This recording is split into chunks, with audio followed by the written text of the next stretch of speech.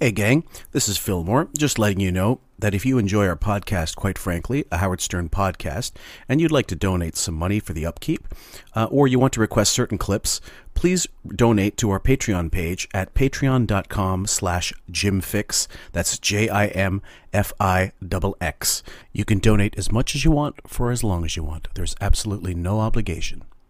How old are you? Right now, 54. And you're going to a psychiatrist 4 days a week? 3 days now. 3 days a week? Yeah. I'm 17. I go one fucking time. I'm the guy that's fucked up? What if I strolled in a girl who's into geeky-looking, pelican-fucking hot guy? I cared about you. And she's got a fetish. She's into pelicans. Bring her in. So you're saying I look like a pelican? Yeah, you're saying I'm fat. The whole segment is about... The whole segment is about this hot chick somehow liking an obese, disgusting guy. Fuck off. You're a fucking asshole. So why... I met a great girl. Okay. The world is full of great girls. No. She's hot. Yes. She's hot. Yes. She talks. Yes. She listens. Good in bed. She's good in bed. Right. Yeah, because that's rare. Move into Sam's house and get the fuck out of our lives. Fat fuck. We'll get Beetlejuice to pick out our shirts. Get fatter, Artie. We're more of those fucking things. Beetlejuice will pick out Howard Church. You can live with Sam and blow him. What must the rest of your life be like? Doesn't it remind you, did you ever see The Twilight Zone with the little kid who wants everyone to be happy, and if they're not, then he kills them? I think, I don't think you're at that level, but there's a little bit of truth in that. I mean, and look, and again... When I was a little kid, yeah, he just slowed it down. When I was a little kid, my dad would take me to ball games. I would sit there with my hands over my head. I was so scared of getting hit by a ball. Yeah. You've been going out with this chick for 2 years? Yeah. Met at Shabbat dinner. Who is she? Met at Shabbat? With Brenda. Ah, that's brilliant. Who is she? She's only the love of your life. She's Beth. Beth. Now, wait a minute. I know somebody who knows Beth, but... Who is it? I'm trying to think who it is. Somebody who went to school with her or something. You didn't hear anything weird, I hope. No, not something weird. I can't remember now, but it's one of those weird stories. Like, I think she always wanted to be with somebody famous. Was this? Oh, stop! Man, somebody said that, really? Tell you the truth, man. Here's some guy. That's the problem with radio.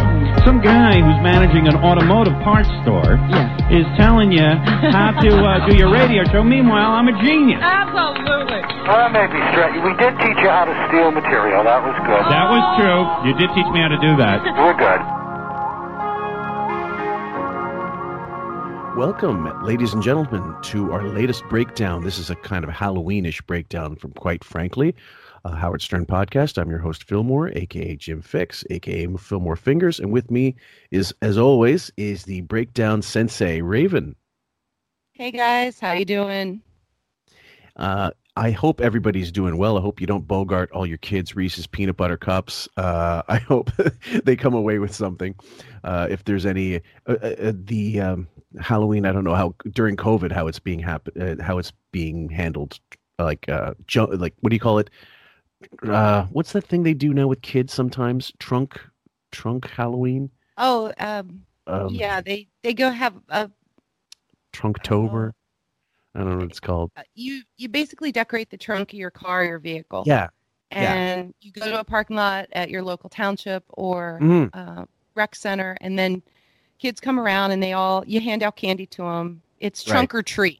That's what we call it. Perfect. You got it. See, it would take a non-parent to not be able to know what that meant. And, guys, I'm guilty as charged. I love children, but I just can't remember some of these terms. At any rate, hope everybody's safe for Halloween. We are going to tackle today the days of October 20th to October 21st and the 28th, and we'll explain why we've skipped over some stuff as we go through them. So the first on the 20th, it wasn't really noteworthy for anything, was it? Other than the initial shitting on Simone Dinnerstein. Right. That was it started off the show with that, and it was basically an advertisement that Robin did to promote her friend. Right. And, she's so charitable. So that was her doing a freebie for a friend, and it kind of turned, and you'll see what happens. But the other thing that day, which I don't think we're covering, was the contest for the prettiest dick. Yeah. Which was just awful. And I know we'll get to it next time we do a breakdown with some other stuff it's kind of related to. So Yeah. trust me, guys, you did not miss anything. Okay. So, guys, hold on to your labias, and we're going to go with number one, shitting on Simone. Are you really good friends with Simone Dinnerstein, or are you like? Yeah. You must be if you're doing this. Yeah, I see her all the time, and on Zoom. All right, I'm going to give you a question. You're on a boat, and the boat is sinking. You're on there with Simone Dinnerstein and Fred Norris. Who do you say? Yes. Fred. Fred. Oh. Yeah. You would let Simone die? I wouldn't want to. No. Now, before we go any further, because that's unfortunately a 33-second clip, guys, so we would have to stop it anyway. She doesn't hesitate. First of all, there's something pretentious about her name is spelled Simone, but they're calling her Simona. Is that some kind of she affectation that this idiot is insisting she goes by, or is that just Wiggy being 79? All signs point to yes on the pretentious level. I don't know. I was spelling it wrong throughout the entire thread we did because I had no clue. But well, yeah, that's they say fine. Simona, but it's not. It's spelled Simone. I mean, we say Wiggy, we don't say Wiggy. But at any rate, so she goes through. So this is. We'll play the rest of the clip and then go ahead. Well, of course but not. I got to think of the show. Right. Smart answer. He's not going to come here and work puppets. Thank you, Robin. Right. Yeah, does Simone Dinnerstein work puppets? Initially, what I thought was, to be honest, I heard it. I didn't think it was all that awful, except if you know who Wiggy is. And he was passively aggressively shitting on Charity, but also shitting on Simone Dinnerstein. Shitting on Robin's relationship with her. You know, it was meant to be as reductive as possible. Right, because Robin got more airtime than usual discussing this, and he let her go and go. But right after that, I mean, he just unloaded with questions and getting very personal with the whole relationship and what Simona does, for money these days and how hard it is to be a musician. Yep. That was kind of very passive aggressive, yet in a way that he just dismissed her as someone who was going to work at the Olive Garden or something. But keep in mind, we've had this thought for a long time that Robin has a crush on Simona. I don't think Simona returns it in the same way. I think they're more of people who run in the same circles. Pretentious circles, that is, that have mutual admiration maybe for each other of some sort with their money. And they both get something from each other, where she gets mentions on the show and Robin gets to go to these events and meet famous musicians and travel around in the circles that she believes she's entitled to. Yeah. So I mean, it threatened her relationship with Simona, what went down this day. What I didn't realize until we started doing the 15 Foundation Saga, which, by the way, guys, we'll be back to recording part 3 sometime in the coming week, I believe. And that'll be released after we get this out and after we get another surprise out, which I won't talk about just yet, but a lot of people have been asking for it. Sorry, I'm being shamelessly obscure. She has a connection with Simone Dinnerstein since 12 years ago. Right. Like that's the first mentions of it. And it's like, this is grifter time. This is Brendan Murphy time. And it would not surprise me one bit if Simone is just using Robin for whatever notoriety she can get out of it. Right. It's Robin's just a speakerphone for her and a free advertisement.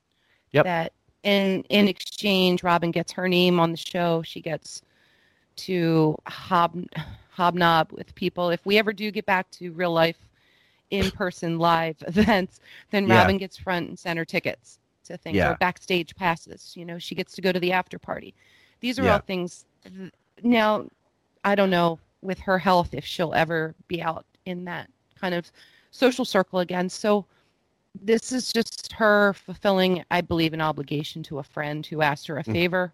And Howard was like, sure, I'll give you the favor, because I'm sure it got approved too, to discuss. As just, I just have a quick blurb. But then You know, It- she didn't realize who she works for, and it was going to get Exa- turned around on her. Exactly. Okay, so number two, I'll read it in my best Brian Johns voice. Is Simone worth a lot of money? Yeah. Is she rich from playing the piano? Do you know what's her house like? I mean, or is she just kind of struggling? She is like most musicians who play classical music. She Broke. does. She's not broke, Right. But she's not rich. but it's not like being a rock star. Yeah. Not like it used to be. But she Right. should be better known, and she's such an incredible talent. She's a gift. Well, sorry guys, but classically playing the repertory stuff is not the big draw it was 50 years ago or 40 years ago. And the fact is, the reason why a lot of classical musicians get not shit on but disregarded is because they don't actually create anything. They're not composers. And most people, I don't know, like I'm the kind of guy when I'm 60, I'll sooner reach for DOA than fucking Dvorak or bad brains instead of Bach. So I like classical music, some pieces, but I'm not a huge fan. And in the live setting, I don't really. Anyway, that's neither here nor there. So this next one, asking if Simone moonlights at Olive Garden.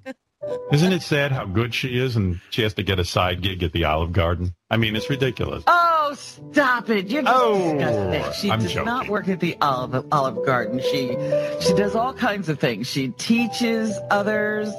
Right, I know, I'm kidding. So prolific and generous with her time joke. and her talent. Well, Robin, don't I am. joke.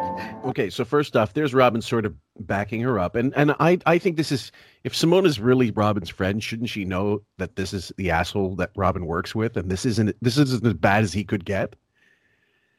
I honestly don't believe Simone has ever heard any of the show up until this point, when one of her people said, "You've got to hear what Robin and Howard said about you on the show." And when he asked Robin if Simone is broke, Robin's like, "Oh no," yeah, and she has no sign at this point of being angry or upset with him.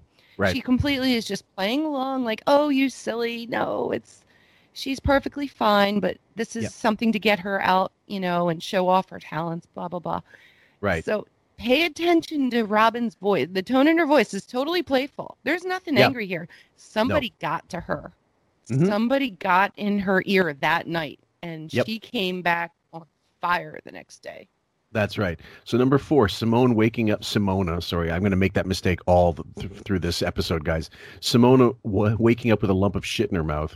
That's what I was doing when you heard me this morning. I was singing for this. I'm at the concert with Robin and Simona Dynastine. Oh, this is the music I'm going to use when I hang myself. They were making fun of Philip Glass compositions because he supposedly wrote some pieces for Simona to play and whatnot. Now, I hate to say it, but I agree with him in this respect. I fucking hate that type of composition. But either way, yeah, go ahead. It's not my music either. I'm more of a jazz girl, but if I want sad music or something to take me out without words, anyway. Howard says, "That's what I'm going to hang myself to." How dark is that? No wonder this woman got mad at him or her and what they said. And it gets darker. I hope you have it. Okay, let me see if I get it. Number 5, Robin encapsulates King Baby perfectly. They asked me, I said yes. You're a good person. When people ask me, there's an immediate no. Well, maybe you don't care about anybody. That's right. I do care about other people, but don't bother me. Do the mash. Do the monster mash. So we really have the worst of both worlds, guys. Him singing shitty bits and two of them laughing about his narcissism. But the last clip is number 6. Sorry, Simone, your ass fucking is not yet complete. By the way, I learned that Van Halen never had a concert where you could decide how much you wanted to pay to see them. That's a complete innovation by Robin and Simona Dynasty, just so you know. Van Halen always had ticket prices. Very tacky. Okay, so I don't know if I got the clip you were looking for, but if I didn't, what did I miss? Okay, he talked about worshiping Satan to the music. Oh, yes. And he had it playing in the background, and child sacrifice to Yeah. the Satan music. Right. Whoa. I- Whoa. I just wanted to get the flavor of this, but I must have missed that. I did hear that, but I thought it's because the problem was there was also a lot of background music, and I thought I can't put our listeners through this horse shit. Well, there was one other quote I think that is worth bringing up that Robin says to Howard. We all know what you like is best. So Yes. she is starting to dig her feet in and start jabbing back, but the jabbing will happen on the next day for real. So the next day took up the first 45 minutes, I would say, and we're going to have to go through most of that because it is just on par with, I'd like to apologize to my wife Nancy, or hi, I'm Sal Governale. I mean, I get accused. My intros actually, I get I get teased on YouTube. People say I sound like Sal when he's doing his apology when I'm plugging the Patreon thing, and I can hear it. I greatly appreciate your time. Number one is Robin defends Simona's honor, sort of. It's one of those mornings. Time for me to go to sleep because I didn't get any sleep last night. Oh, you're going to be cranky.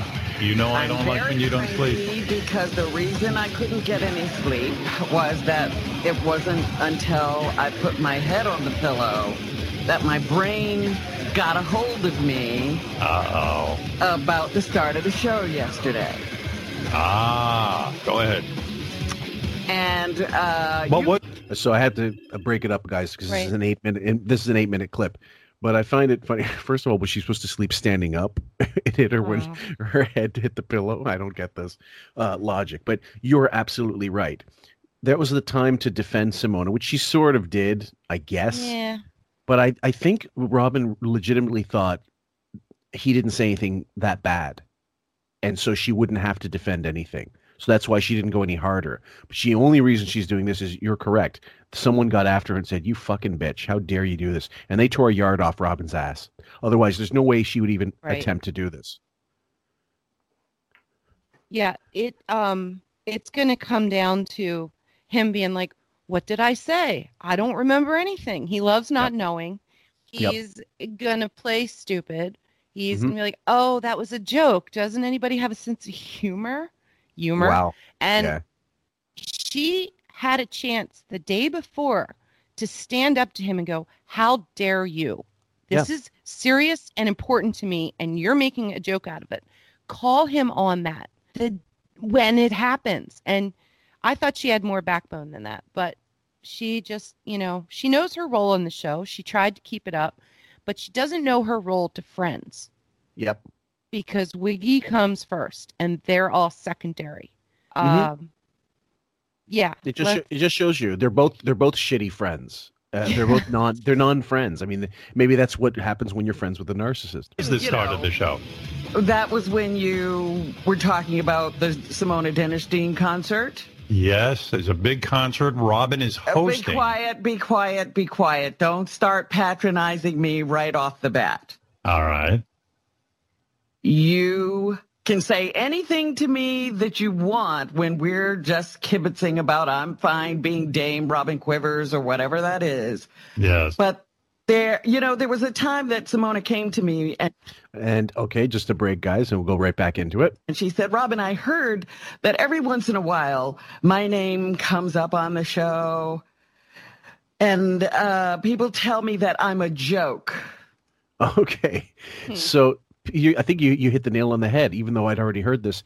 Someone, it wasn't Simona, it was someone who knew Simona and basically told her. It was the same way all the wives used to hear about shit going on in the show, and then they'd find out. I already said, there's 4 hairdressers in Jersey going, "Did you hear that monster? That disgusting monster." Like telling Dana about stuff that was after the fact, like third-hand information. So yeah, he's doing the whole like little NPD 2-step where he's going, "Oh, well, what's this?" Her voice is quivering. She's quivers. Yeah. Quivers a lie, but her voice is really shaky. Like she wants Yes. to get this right. She has to make amends. She starts off with, "Don't you patronize me. You be quiet. You let me talk." And Right. she puts him in his place because she also used phrases like, "You crossed the line, you trivialized, you disrespected, you criticized," and she just rails into him. So let's hear more of that. We will, but in a second, before I ask this question, which is, so in this situation, her meal ticket is next to her or across the way from her, so to speak, but she's got this connection with Simone Dinnerstein for years and years and years.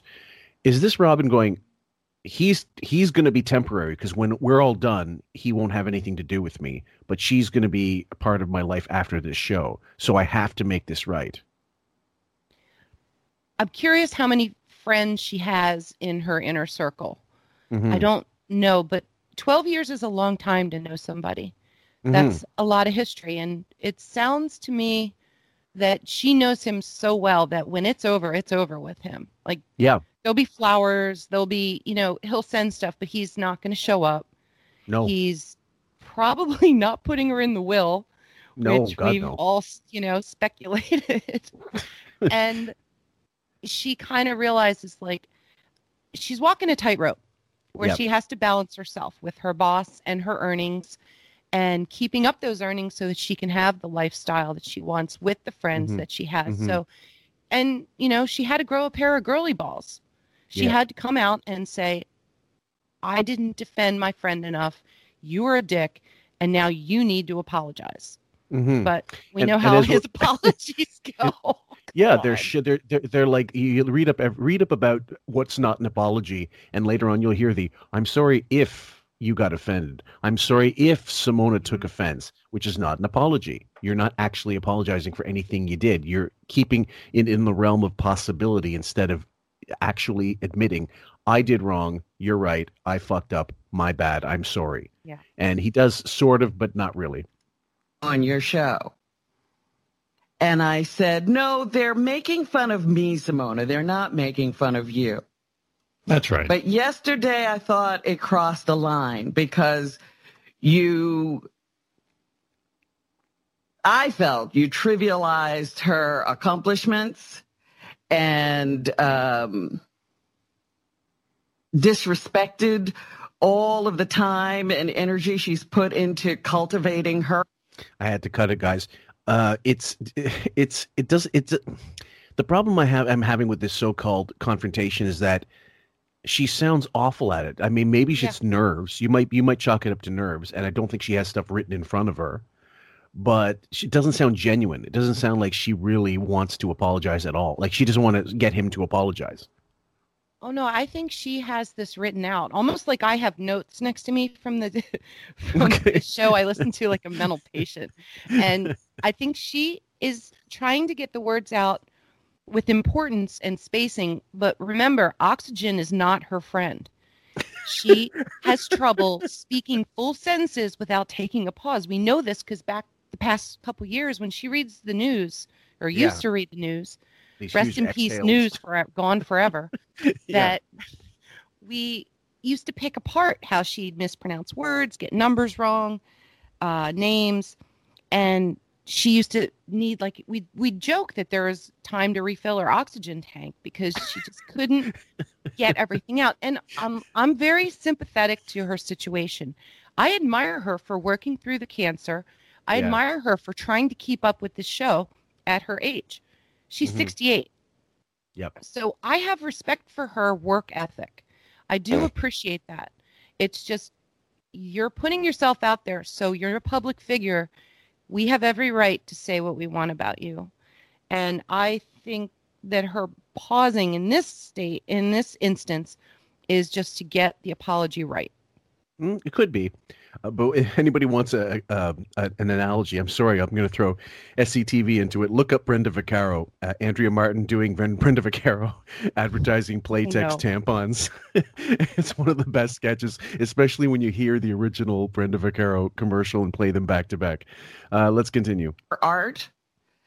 And I have to correct that now. All right, fair enough. She is a Juilliard graduate. She got into Juilliard at 16. She's what you call a child prodigy. And she also went to London as a very young person to continue to pursue her studies. She didn't just get some, little lessons and...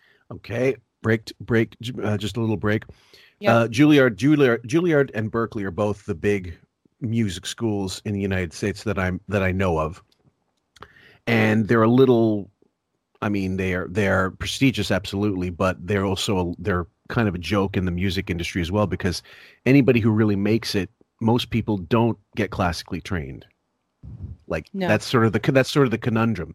You can be a classically trained, like Randy Rhoads was classically trained. Eddie Van Halen was classically trained. Where do they make their bones? Rock and roll.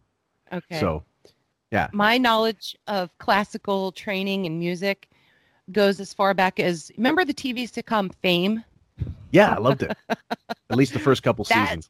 That's how I view classical training. That's right. My history of it. I'm not a music person. I love music, but not. Yeah.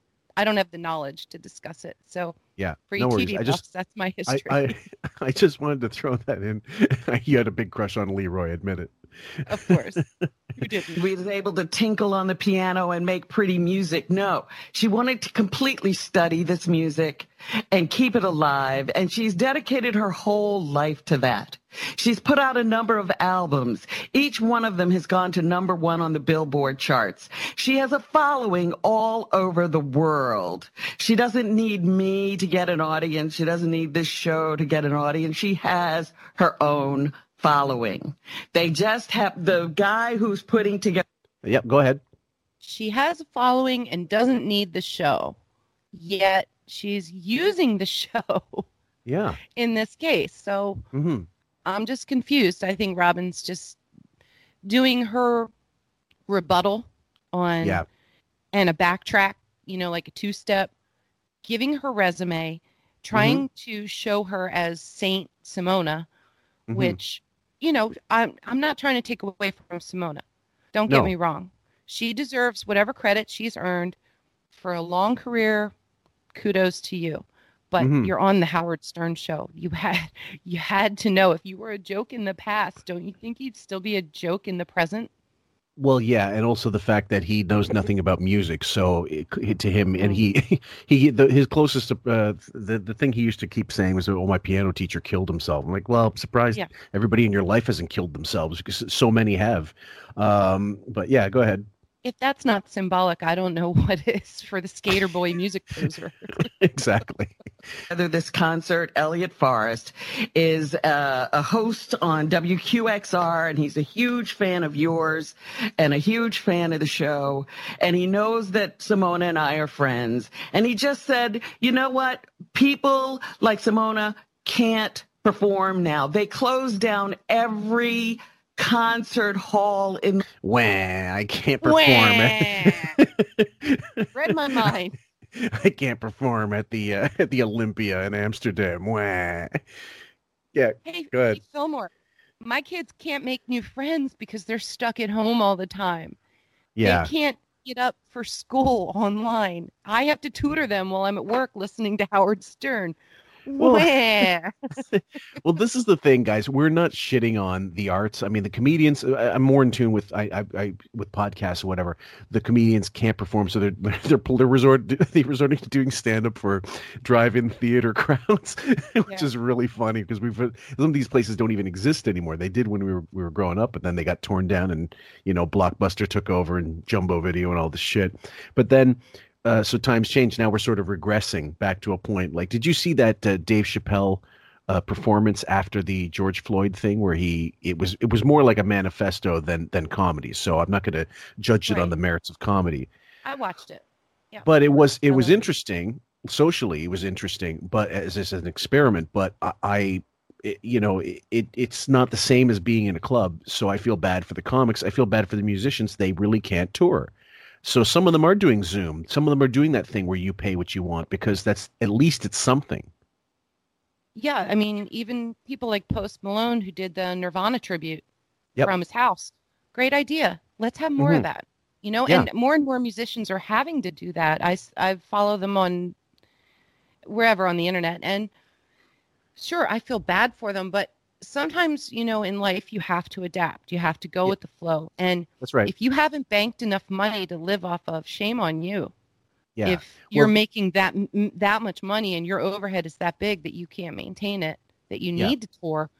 Right. And, if you're new, I get it. It's different. But if you've been around for a while, then this is a great time to rest and reflect and make some great music about this time period. And keep in mind, guys, if you're doing online concerts, you don't have to provide insurance for the gig, for the venue. So, like, especially bands. So your overhead is whatever the webcam cost you, and bandwidth and data, and that's about it. And then you mic yourself properly. Boom, you could do one a week. And if it's on the honor system, people who are fans actually, I find, are pretty good about giving what money they would normally give, or a little less, or at least something to make sure that they're honoring the artist. Like I love buying directly from whatever bands I love. This is like the synthwave stuff. If I can purchase from the artist direct, I always do. Fuck iTunes, fuck whatever. I want them to get as much of my money as they possibly can within limitations. These days, and it's now only becoming easier that way because COVID has reduced them to this. Well, the opportunities are infinite for musicians right now on how they want to approach this. It's just they're held down by agents, by managers, by recording companies who have them licensed in contract to agreements that, won't allow them to put out like a 30-minute special every Friday night on YouTube. I'd love to see the Foo Fighters do some cover songs. I'd love to see other bands that I love that are older or have been around that I'm familiar with and have something to offer me with talent, something that will get me to tune in. So, sorry for digression, guys, but we do. We have to put that in as not a disclaimer, but as an acknowledgement of we get, Simone's predicament, just like every other person who performs for a living. The world. All of her concerts for a year have been canceled already. She knew that shortly after March, the night that they closed down New York City. She was supposed to be performing at the Miller Theater in Columbia and at Columbia University, and they shut everything down. So she and her fellow musicians continued to take over the stage, and they played to an empty. Okay, wah. We're going to keep going. Like she's going a little over the top here. That's right. I think where she's lost a lot of people. Pontificating. Yeah. Empty house, and they broadcast it over the radio because that's how dedicated she is to her music. Not only that, she started a nonprofit so that she could help introduce elementary school students to interesting and difficult music that classical music is. And you should see her in a classroom with kids. They absolutely light up because she's so interactive with them, and she knows. If you've seen Simone Dinnerstein perform, she looks like she's halfway through a shit. She doesn't really have much stage presence. I know she's on a piano, but fuck, Jerry Lee Lewis played piano. Fucking, George Duke, Billy Preston played piano. Little Richard played piano. There's certain ways to play it. Exactly. So you could still kill a room. Stevie Wonder, you could do a lot with a piano other than look like a little gremlin, attacking the keys, looking for dust between the keys. And that's what she looks like. I'm thinking of photoshopping Simone Dinnerstein with a couple blind cats on top of her Bosendorfer. Okay, let's keep going. I love it. Inside and out, what music does and how it opens people's minds. She also has a student who's an Afghan refugee.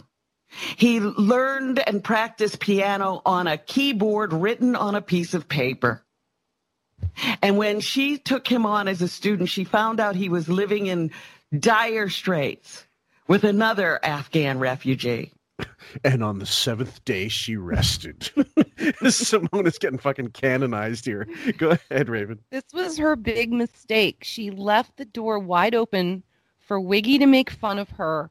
Simone's mentoring charity work, and I mean, he just goes off. Like he takes it to another dark level of scat. Sorry, Sam, but he He took what she said. Just remember that there's a boy playing piano on paper that Right. Simona taught. Right. And then we'll go forward. We'll get to that in a sec. However, do you remember that one Bugs Bunny cartoon where Yosemite Sam, they're playing like a period piece and he's inherited a bunch of wealth, but he has to stop cursing. So every time Sam curses, he loses money. So there's one part where he goes tumbling over this long staircase and he's going, fuck this. And Bugs is looking and writing down and then writing down constantly. This is what Wiggy's doing when she's in the middle of this, this eulogizing of fucking Simona. And so, yeah, you're right. He is taking notes and he's going to mentally, as much as 79 can, and he's going to throw it all back at her in the most passive aggressive way. Bob D, I want you to pay attention to every word we're going to play at this. And she just couldn't stand it, and she did something about it. She found a family that would take him in so he would have a home. Then she realized she had ruined the life of his roommate. So she went out and she found him a family. And now he has a home that he lives in and not some squalor. Breakdown. That young man who she teaches, he's a brilliant musician. And people like him need special pianos. And one day, a man whose mother had died, who owned a piano that concert pianists can play, he called her up and he said, Simona, my mother left me this amazing piano. I would like to give it to you because I've heard you play. Okay. Yeah, Raven, I know you want to say something. Oh, man, kill me now. It's an 8-minute clip. I know, it's tough to get through. The fucking 30-second rule sucks. And I love the way you sound. And she said, well, I have a piano. I don't need one, but I have a student who does. And they brought that young man, I think it was to Arizona. Simona played the piano, and then he sat down and played the piano in front of... And that man's name was Mo Green.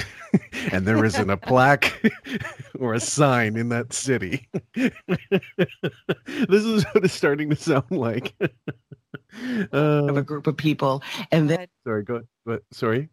I just wanted to bring up something else. When you're doing a plug for somebody, what's the most important thing to tell people? The date, the time, the location. Yeah. Robin did none of that. No, she didn't. 0.0. Yeah. It was the worst kind of plug. You had to make people do the work to find out where, what website or, whatever.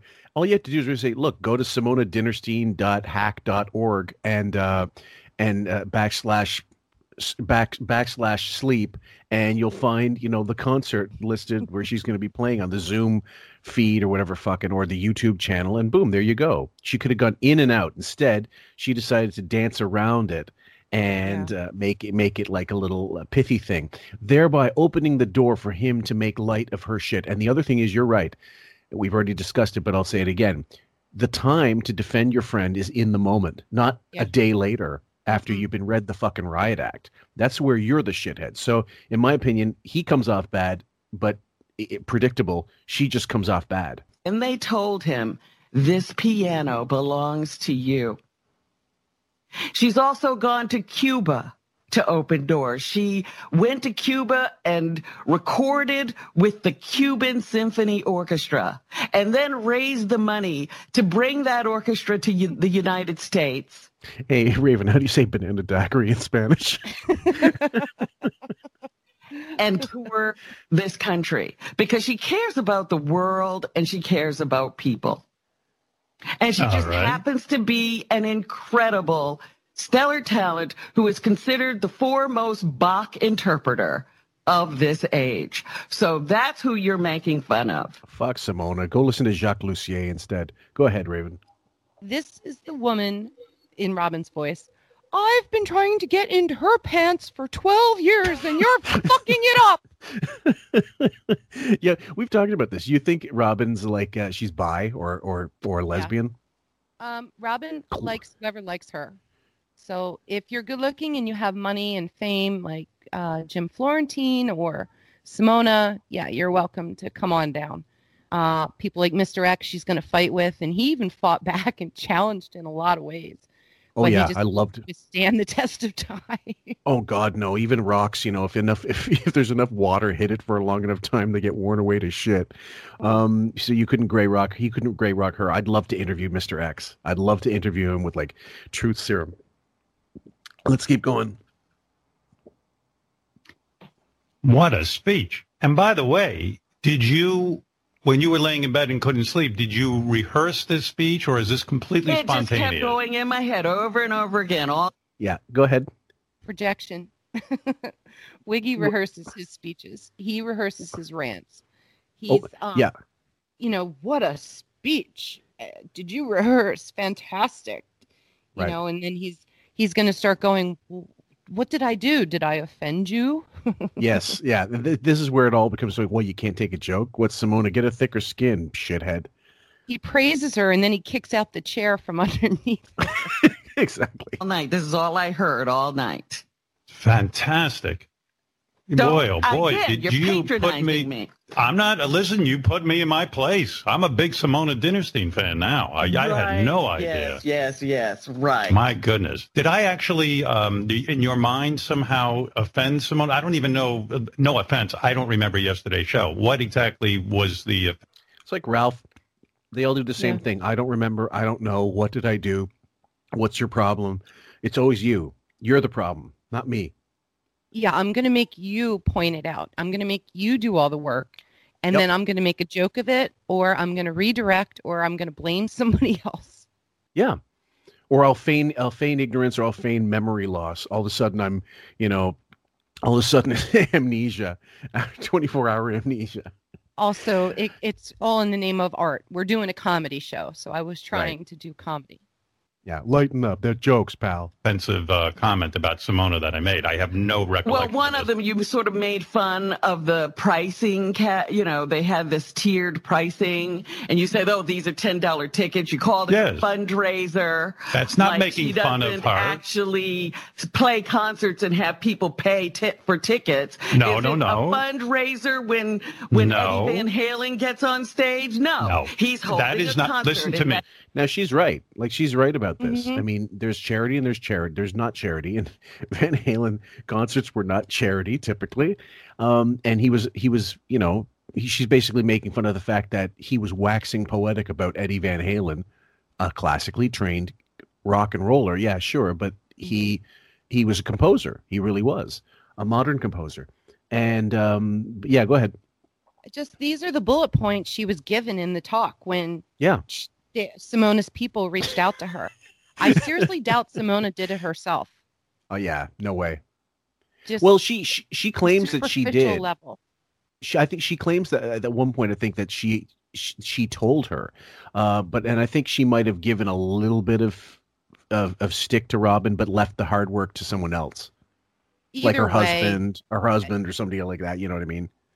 It's not important who got to her at this point. It's they got to her, and she has points that she has to get out.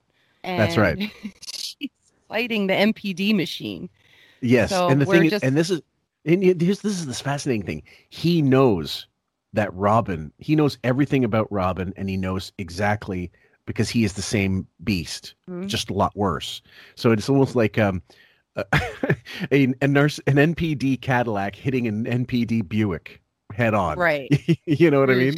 Like you're going to get that. It's going to be a mean, vicious accident, but one's going to come off worse than the other. That's for 1 minute. Exactly what she Let me just, can I say something?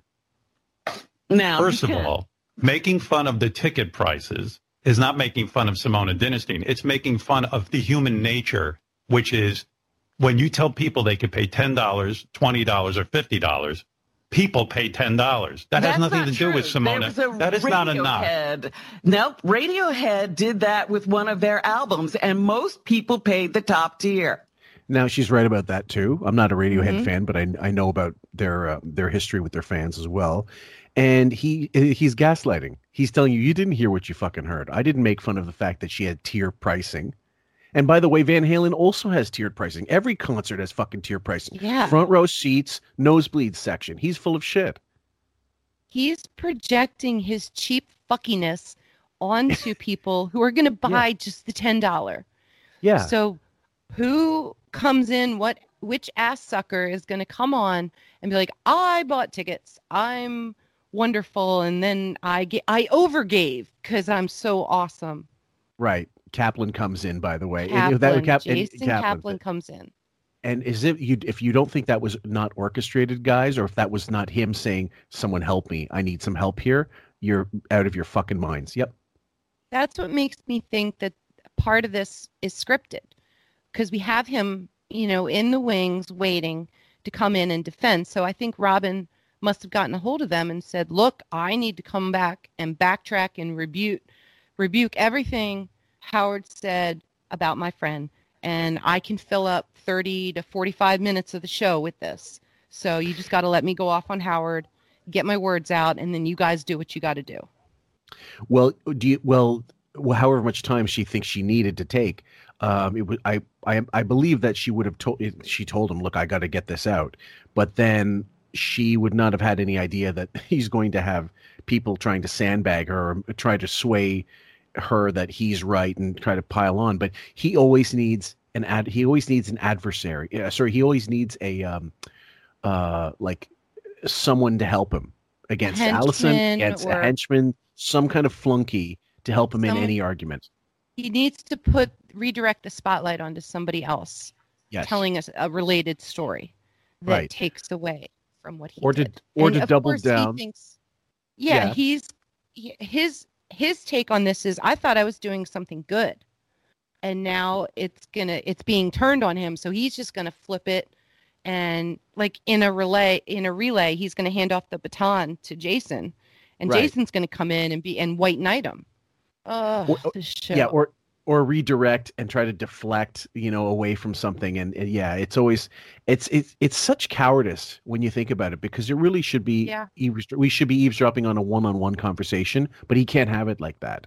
And she knows she can't talk to him off the air. So, and it has to be on the air because everything he said was on the air. So it's really, they're damned if they do, they're damned if they don't. We're in about a minute left of this clip, guys. I'm sorry about that. I don't believe that. You have to go read it. It's online. Fake news. Now, you're angry with me, and I respect you for being angry with me. I mean, listen, that's your right. You can have those emotions about me. I mean, I haven't seen you this angry since, I don't know when. Siegfried and Roy. It was a couple of weeks ago. Right. You were worked up about Siegfried and Roy, and you're worked up about me. Now, I have nothing against... What was this Siegfried and Roy thing? I don't recall. They were discussing back when they were in Vegas and they went to see the show. I have trouble remembering, honestly. It's kind of lost in my vault of memories because it was a nothing thing. It was just them remembering that back then, I think Robin didn't like the way they were treating the tigers, or that how dare you put me in danger when one of those tigers could jump off the stage and attack us. Mm-hmm. That there was a real danger there, and nobody acknowledged that. Everybody took for granted what was going on, but I'm not sure. I'd have to go back and re-listen. Sorry. Okay, last little bit, guys. Simone Dinnerstein, and certainly recognize that she's a concert-level pianist. You said, is she broke?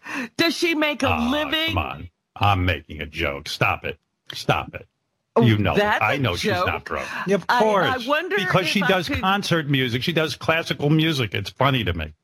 That's all. That's not a knock against her.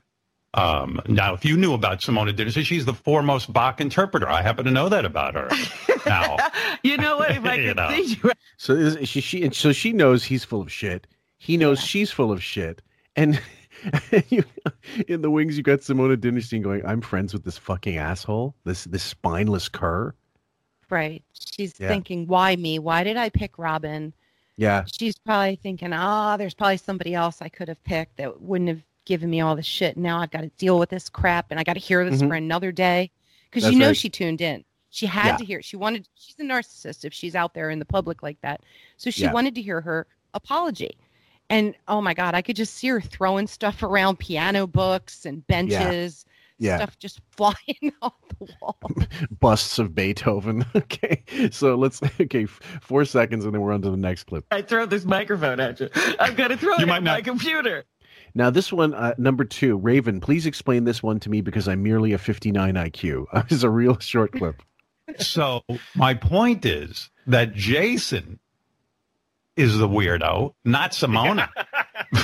That's not a knock against Simone. It's a knock against Jason. Well, go back and look. You were sort of, there was a sneer kind of quality that I detected. To be funny. Stop it. You should apologize to me. How dare you? Don't How start. dare you? How dare you? Sleep. You apologize to me. Okay, so the reason why, the redirection was Jason went on and he claimed that he paid $25 twice for basically one feed for him and his wife, even though, you would pay for it is stupid. In the Zoom era, right. It's about the dumbest thing you can do. Unless you have disposable income, well then it doesn't matter. You pay whatever you want. Give $100. But he paid for two of the same tickets, which everybody's got the same ticket in a Zoom concert. So go ahead. Well, Jason has an argument where his wife, I think, plays the cello. And he supports her and her group, which is great. So he wanted to make a contribution, and they were going to watch this concert, which is believable. Yeah. And I think he realized at some point, I only gave 25. I look cheap. I better give another 25. Well, or he clicked for 2 tickets, not thinking, not realizing. I'd say it was more likely that. Or the wife has left him and she's in a whole nother location. Well, Jason and he did had more to pay for 2 of them.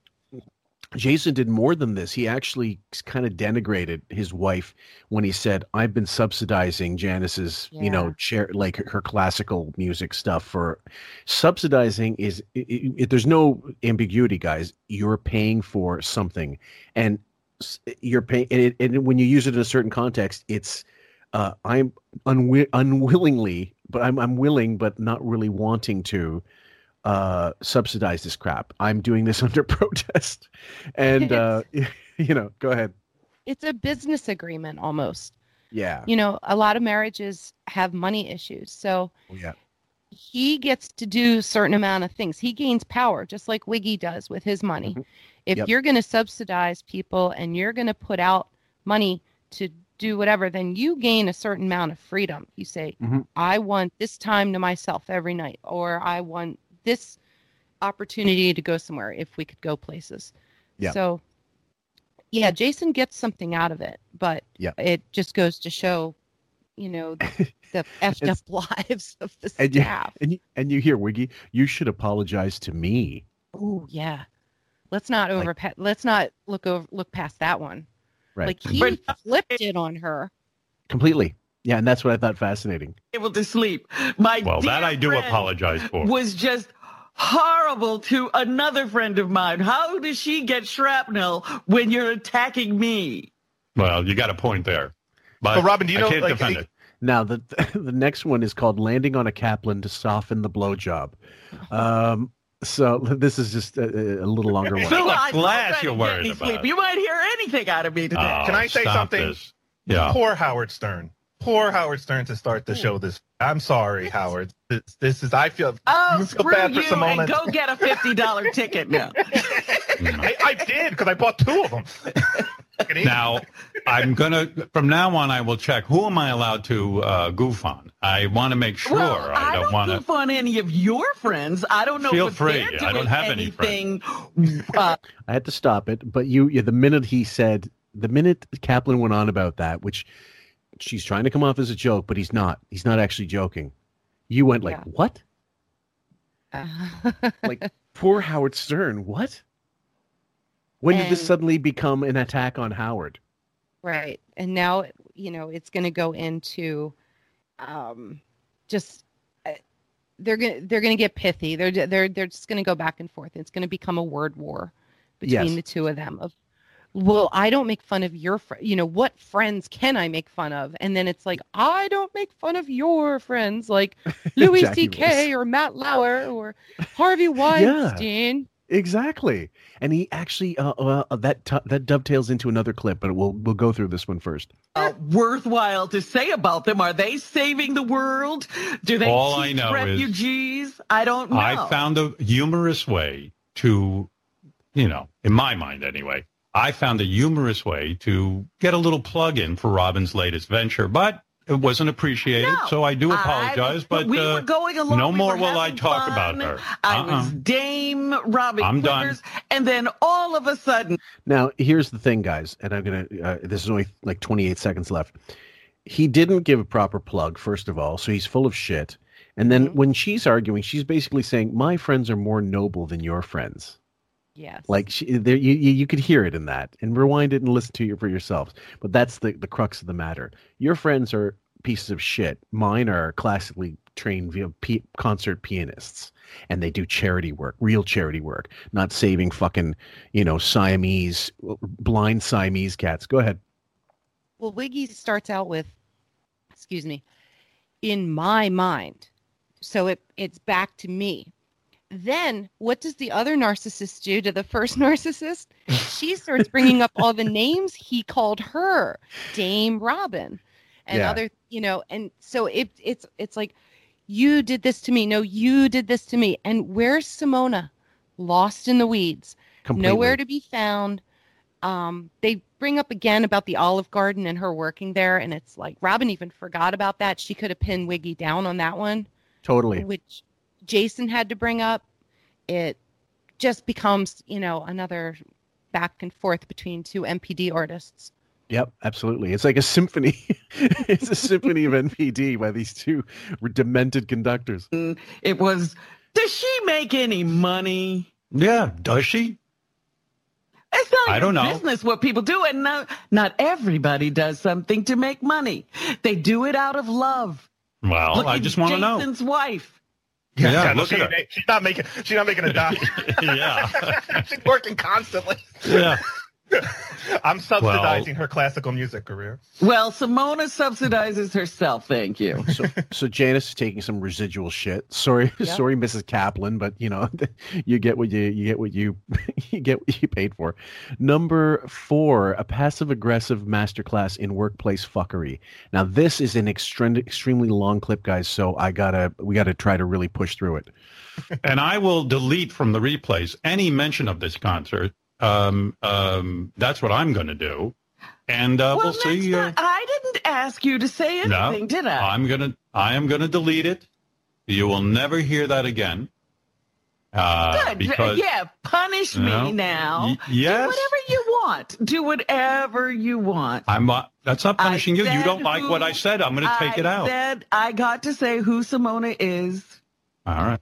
It's ironic that Robin puts that way. Punish me by taking me out of the replay, not thinking for a minute about her friend, saying, yeah, you should get rid of that because you mocked her. Like the plug was useless after you shit and pissed all over. You stomped all over it. You pissed in the snow.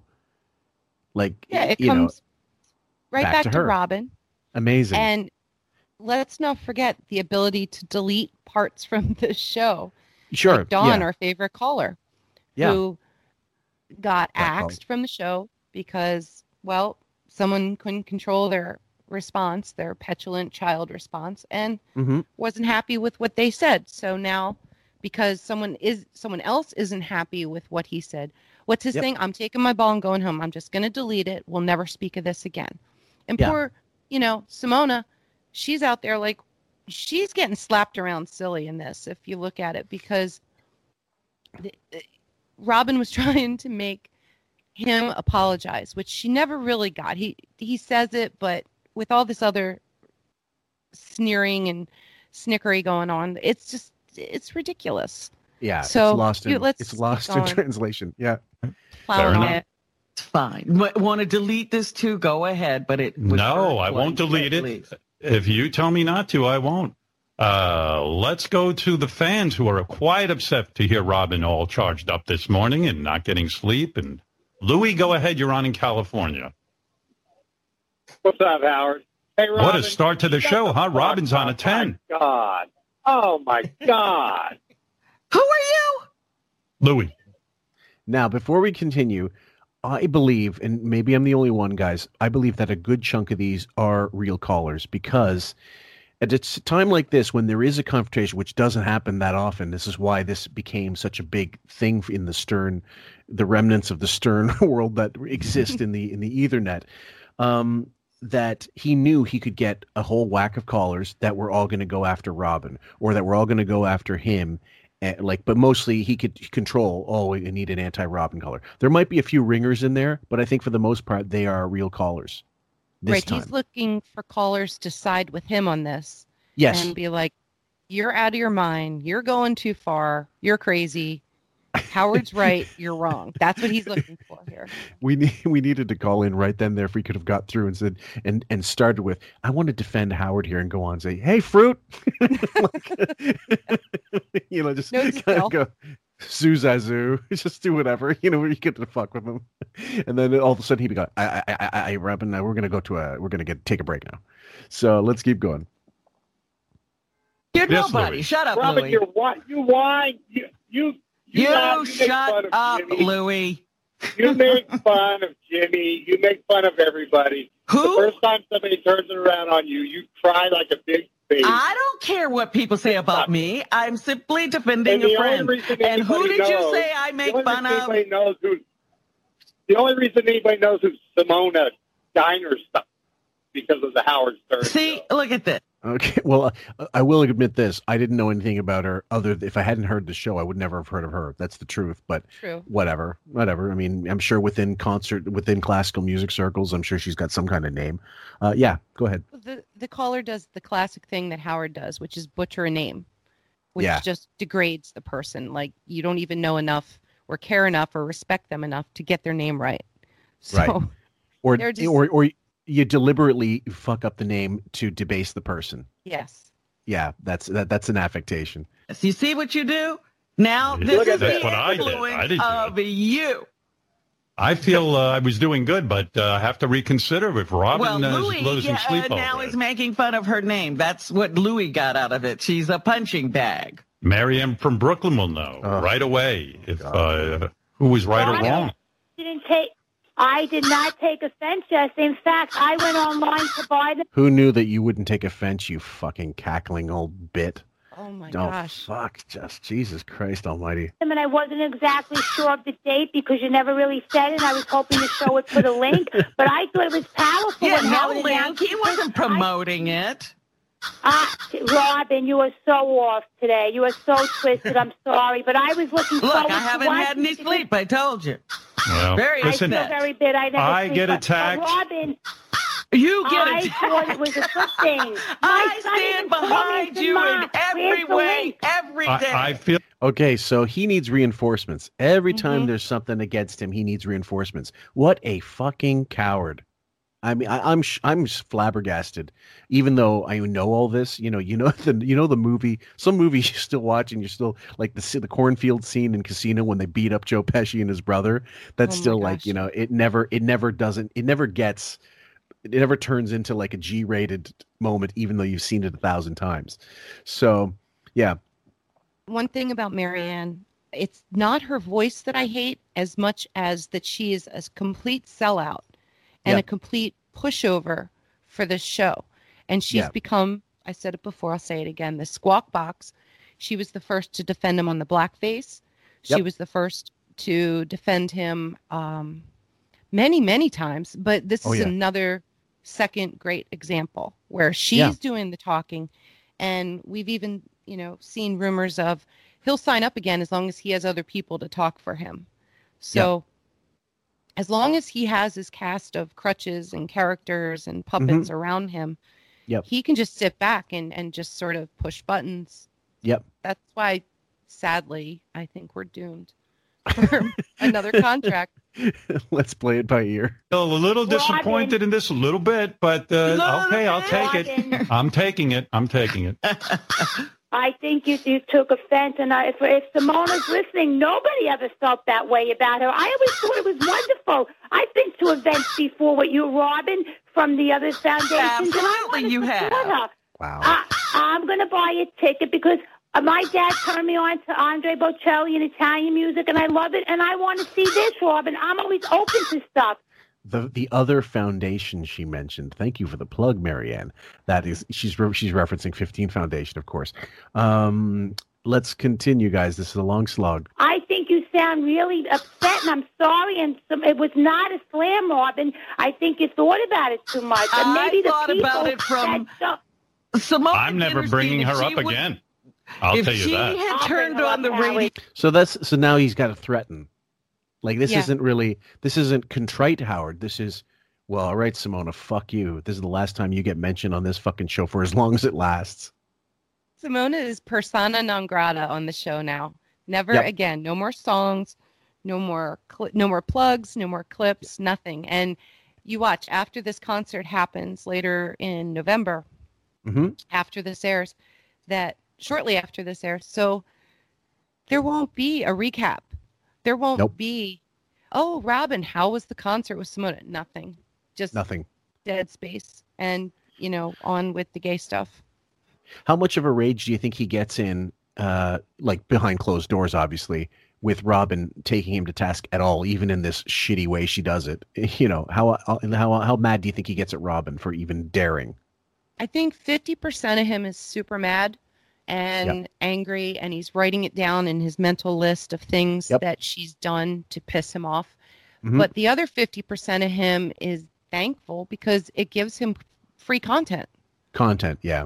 It's filler. It's something to fill up 3 to 4 hours of a show that he has really not much else going on. And it dovetailed so bad after this for the next week, this week and the following week, which we just had of, the whole Ronnie and Ralph saga, which was just unlistenable. Interminable. And that was the first thing she heard on this show. She would have been devastated. Listen, I was upset when you made fun of Ralph's couch yesterday and you called it a gay couch. I got very upset. Ralph, I said that to his face. I got over it. He insulted my curtain right back. I was upset about that too. Yes. Is this a day of apologies, Howard? So Bowie gets involved in now as well. Yep. And Bowie, by the way, he brings up Probst. I think he's full of shit. I don't believe him at all. But you tell me. Yes, of course. What? No, I didn't tell you it was a day of apologies. I started this. If I may get online, Howard, because, I'd like an apology as well. I went to see my good friend Jeff Probst at his house to watch Survivor. He's a very generous person. He makes a lot of contributions to charity. And you made fun of him, and you hurt his feelings. You really did, by the way. So I would like to know, can I get an apology as well? Yes, absolutely. Edit that out of the show immediately, please. So it may be true, it may not be true, but look at the name dropping Bowie, by the way. Yeah, go ahead, Raymond. Total star fucking move. Yeah. And Jeff Probst seems like a very easygoing guy who rolls with the punches, isn't going to take anything personally. Bowie's just trying to get in there to kiss ass so he can get back with Jeff Probst, who was a celebrity super fan. He's been around the show for years. People like that aren't going anywhere. There's just not been, there hasn't been an opportunity for Jeff to be on the show. Yeah. So maybe if Bowie got off his ass and started producing a segment or two, he could get Jeff on the show and talk about why they're not having Survivor, which is a very current issue, and why are former contestants fighting with him on Twitter. Like, come on, everybody else, Bachelor can put a show up. Why can't Survivor? So there's material to be had. It's just this show does not focus on what's current or interesting. No. So we get this instead. Yep. I'm very upset about it. Oh, my God. Well, listen, Robin, it's unbelievable. Let's go to Chris. Chris, you're on the air in New Jersey. Listen to me. What you need to do is edit the first 17 minutes out of the beginning of the show and play Zombie all over again and start over. No, listen, this kind of Robin has to bring these things up because, listen, we have a very close relationship. She feels comfortable enough to bring it up to me. You have to sit through it. Of course she should. She feels comfortable enough to bring it up to me. That's very telling of the language he uses. Go ahead. He also says you have to sit through it. You have to sit and take your punishment and be a punching bag. Take your lumps. But what you should do is just start the show over again because it's ridiculous. All right. And do you know what? I think that's high pitch. I think that was high pitch, Eric. Wow. You want to hear it again? Just a little, yeah. Just a little bit. Okay, I'll play it right back. I think that's High Pitch's real voice. We're going to replay that little bit. Chris from New Jersey. I'm almost convinced it's High Pitch Eric. So listen carefully with that in mind, guys. You're on the air in New Jersey. Listen to me. What you need to do is edit the first 17 minutes out of the beginning of the show and play Zombie all over again and start over. No, listen, this kind of, Robin has to bring these things up because, listen, we have a very close relationship. She feels comfortable enough to bring it up to me. No? No, I'm thinking if he had a voice modulator, yes. Because like the cadence is wrong. It's very fast. It's very like it's a lot quicker than High Pitch Eric would be. But the whole thing is, I've thought for years High Pitch Eric is just a put on that high pitch voice. Yeah. Yeah. The tone is a little off too. I've heard his deep voice when he gets like scared or something. It's a great idea that I just don't know. I'll just play the rest of it. You have to sit through. Of course you should, but what you should do is just start the show over again because it's ridiculous. All right, this guy says it's ridiculous, Robin. I don't think your feelings are... Might be wrong, but it just said that last... It was really the last sentence that really got me because it sounded the way he sort of has mayo in his voice. It sounded a little hypogeric. Maybe I'm wrong. Let's continue. Back to your hole, whoever you are. All right, let's go to Chris in Ohio. It's getting to be goddamn ridiculous. Yeah. Oh, Jesus. I think, Robin used to say online, that she was, this is an act, but I've never felt so uncomfortable in my life after listening to that speech. That was uncomfortable, Robin. I love you, but Jesus Christ, wow. I wasn't uncomfortable when I heard it. I just thought, like, it's funny how you listen differently now after the stuff we've been doing and after, enough years have passed. So let's continue. Life can be uncomfortable. There you go, think Robin. I'm uncomfortable? Robin was very uncomfortable. I've decided, based on what Robin said, I'm editing out the first 45 years of this show. Now, that's it. Let's go to Melvin. Chris says he's uncomfortable. Melvin, what do you say? And a break before we get into Melvin, who may or may not be a real caller, guys. Boy, I tell you, in the year of 2020, it's the year of hypocrisy. You should join the Trump campaign because you are so hypocritical, Robin. You jump on and cackle at everybody that the show falls into. The minute it's about something that touches your life, it's a problem. It's not about me. It was simply about her and her hard work and her career, and I just didn't want it trivialized. Yeah, go ahead. That's some angry back staff right there. Yeah. I seriously think that they're just like, how dare she? Even someone like Jason, who's been around since the 15 Foundation saga. Yep. Who Girls' Night Out. had to cough up money when he couldn't afford it. People Absolutely. like Will, they are going to hear these callers and they're going to put them right through if they're real. Yeah. And if they're not, they're writing up scripts. They're banging them out the night before for these people because they know what's happening, what's coming up. Yep. It's all being prepared for the war. Sorry. It touches your life, and all of a sudden it's an issue. But you jump somebody else that calls. I'm so glad his connection is bad. Well, honestly, from my point of view, and I do apologize to Robin if she couldn't get any sleep and if I've upset her, but I apologize if I've upset her, if she couldn't get any sleep, guys. That's key. Yep. I must tell you that my desire, if anyway, was to, look, I don't know how many classical musicians get a plug here and there, and I try to bring it up in a way that's interesting so that the audience will be engaged with it. And I thought, well, maybe some people will buy some tickets if they hear. You didn't just hear me shit all over Simone Dinnerstein and classical music and classical concerts and her fucking ticket price tiering being so cheap. She's low rent. Does she have a house? Is she working at the Olive Garden? You didn't hear that yesterday, guys. Go ahead. No. Go ahead, Raven. I'm very much in tune with the English language and proper use of it.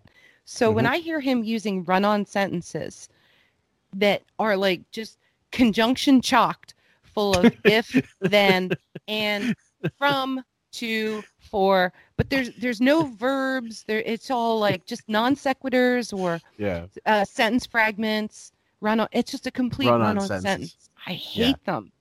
Yeah. Well, it's his MPD.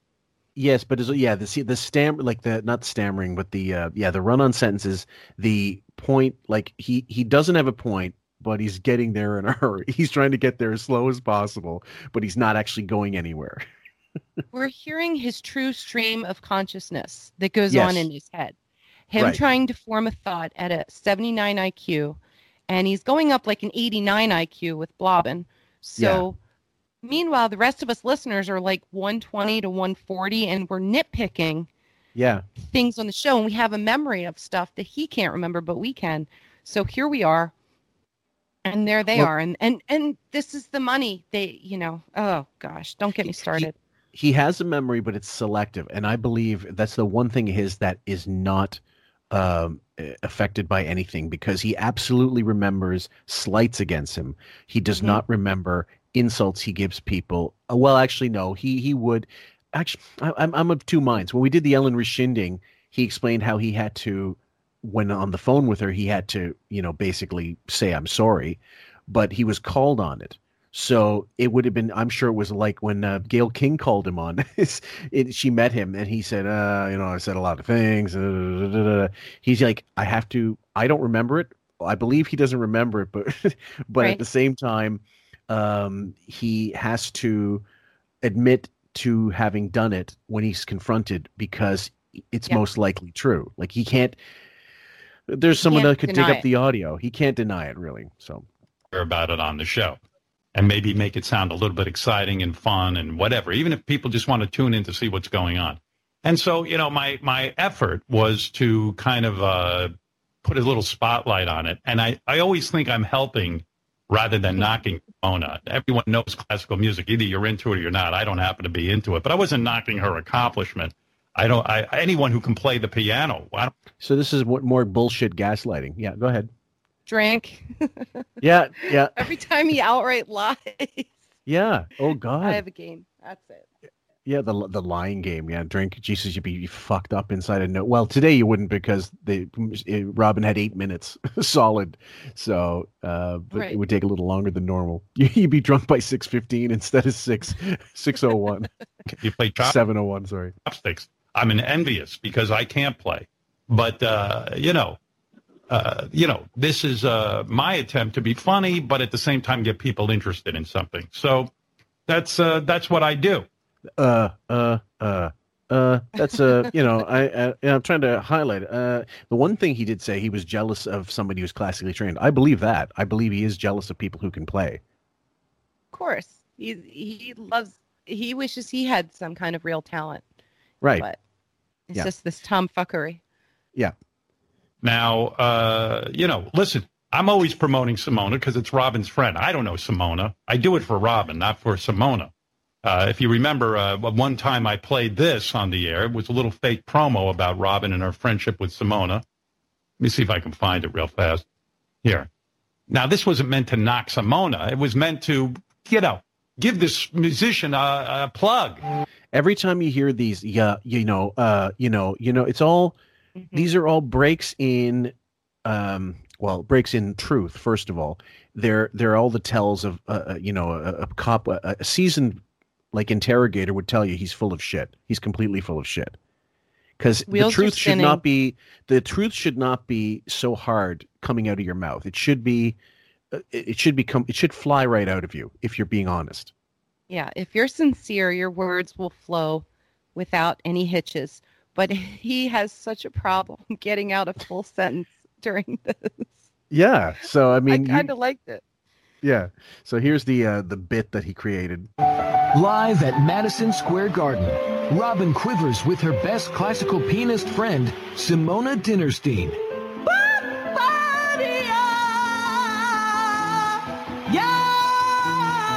Two musical legends, one magical night.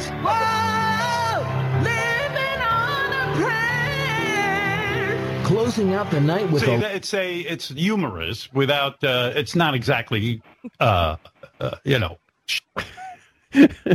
Humorous. It's humorous. Mark your cards. Yeah, drop your H's and mark your cards, guys. Showing off some talents, but it's a way to get the name out there. Now, And I told you up until yesterday, I always felt that way. Yes. And I explained it to her that way. But I just thought yesterday it got a little too close to Simone criticism. Wow. No, you didn't. You had to be told it was criticism, you fucking idiot. He thought, I'm sure he had no clue this was coming at him whenever they approached him the night before or the day of in their morning meeting or prior to that. So but he knew that he kind of owed it to Robin and he could fill up time, and he knows that he can just spin stuff around on someone. So on the scales of justice, who's the bigger pile of shit in the situation, him or her? We expect this from him, but she's the one that has to be, she's holding, she's she's got a gun to her head trying to force an apology out of him. But the whole point is you shouldn't have to be told to say thank you. You shouldn't have to be told to defend someone. You shouldn't have to be told, in the moment after the fact that you were wrong. So who would you, if you had to give like a number, who's the asshole here? We're the real asshole.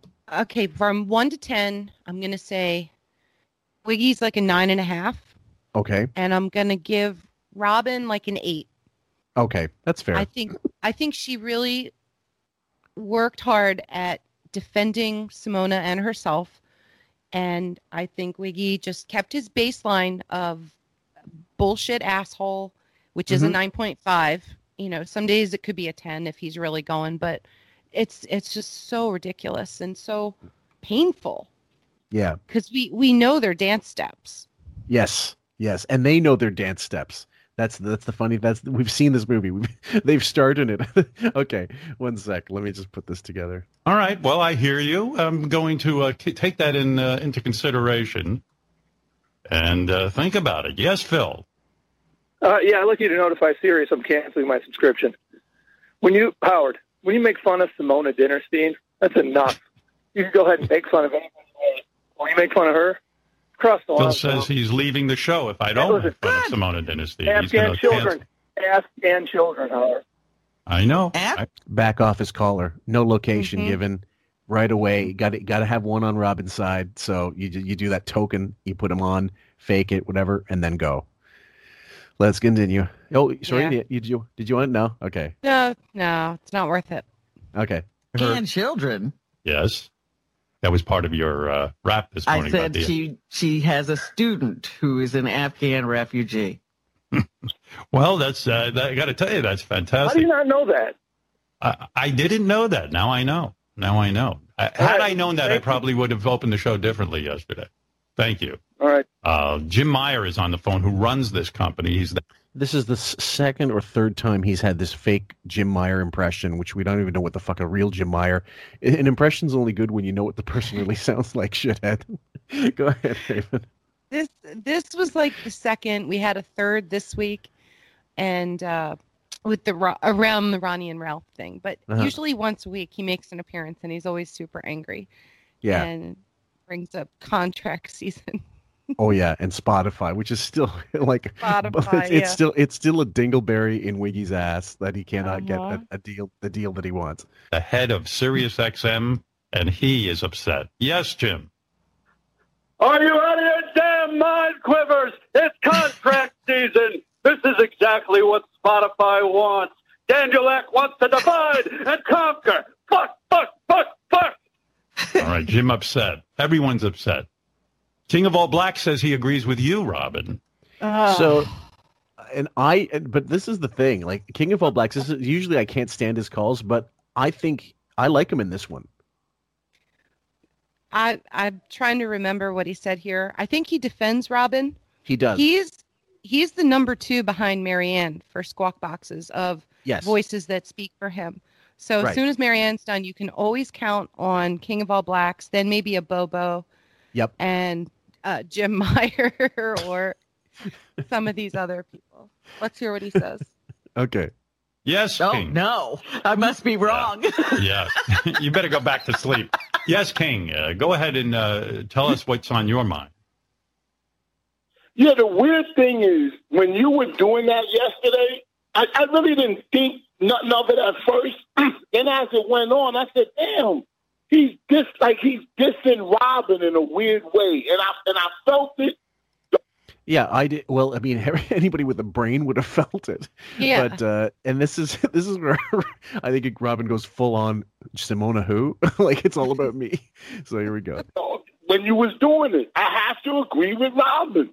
And All when right. she Well, came listen, on the that show, wasn't my intention, Robin. I do apologize. I never mean to diss you. I was. You can I mean, diss me all you want. I don't have a maybe that problem was with it. that. I'm here to speak up for myself.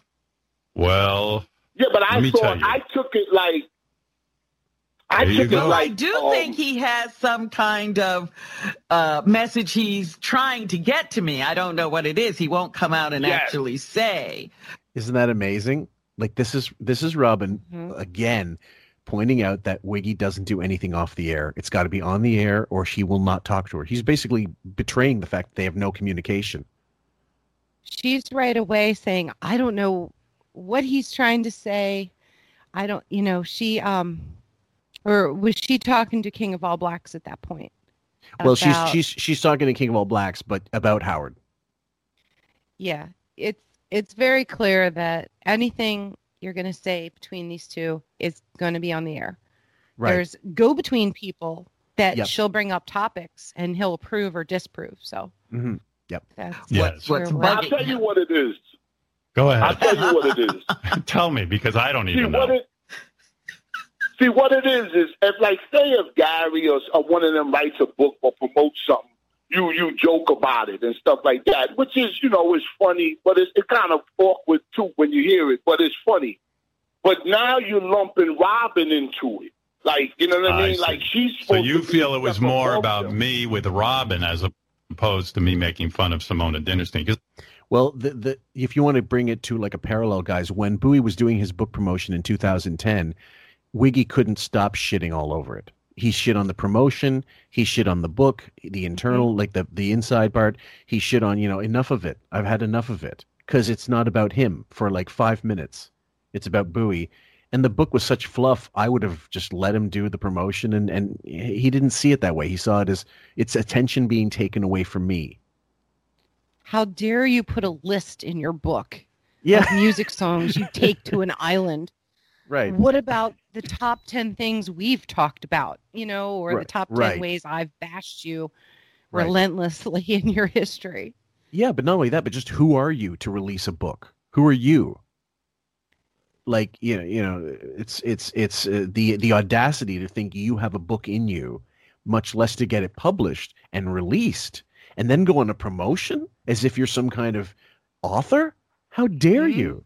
So you have to yeah. So at that point, if Gary wasn't going to basically tell him behind the scenes, look, fuck off. I didn't mention you in this fucking book except for like sparingly, like, just to say that I worked on the show. We didn't divulge anything. I told boring stories except for, his family stuff, which might be of interest to people. But you couldn't even let me have this. You couldn't let me just fucking do this and not see it as a feather in your cap of someone on your show helping promote your show by doing all these gigs. I mean, it really is about Howard at the end, but he didn't see it that way. No, because Howard believes everything that they get is because of him. Yes. Every offer, every book, every appearance, every Jeff Probst visit to their house, every star fucking event they get VIP backstage passes to is because of him. And there's a great quote that was in this week's shows we'll get to next time, but it basically comes down to he built their houses. He built their lives, their lifestyles. So when you hear the things like this going on, it's like, how dare you? Yeah. I'm your Messiah. We've had this in the last show we did where it was like, I'm the Messiah. I'm everything to you guys. I've given you life. I've given you food. I've given you shelter. You bow down to me. How dare you go out on your own and try and do anything or support somebody else? You support me, motherfucker. That's what he's thinking. Do you remember the rant with the I prank no one else? And he said, it's my life, and when you're out of my life, it's torture. Yeah. Yeah, like this is when you're in my world, and when you get thrown out of my world, it's torture for you. Like it's torture in that world, shithead. Yeah, let's not even fuck around. I didn't think I made fun of Simona Dinnerstein.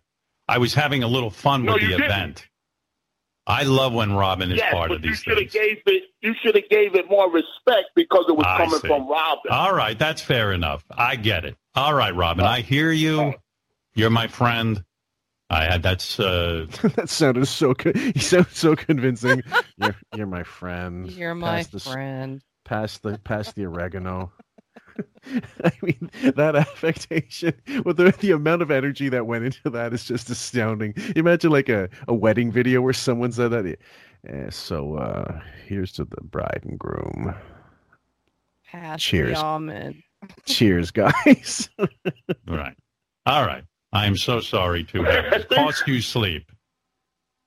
My poor Robin. Yes, Nicole. Nicole in New Jersey, Robin. Hi.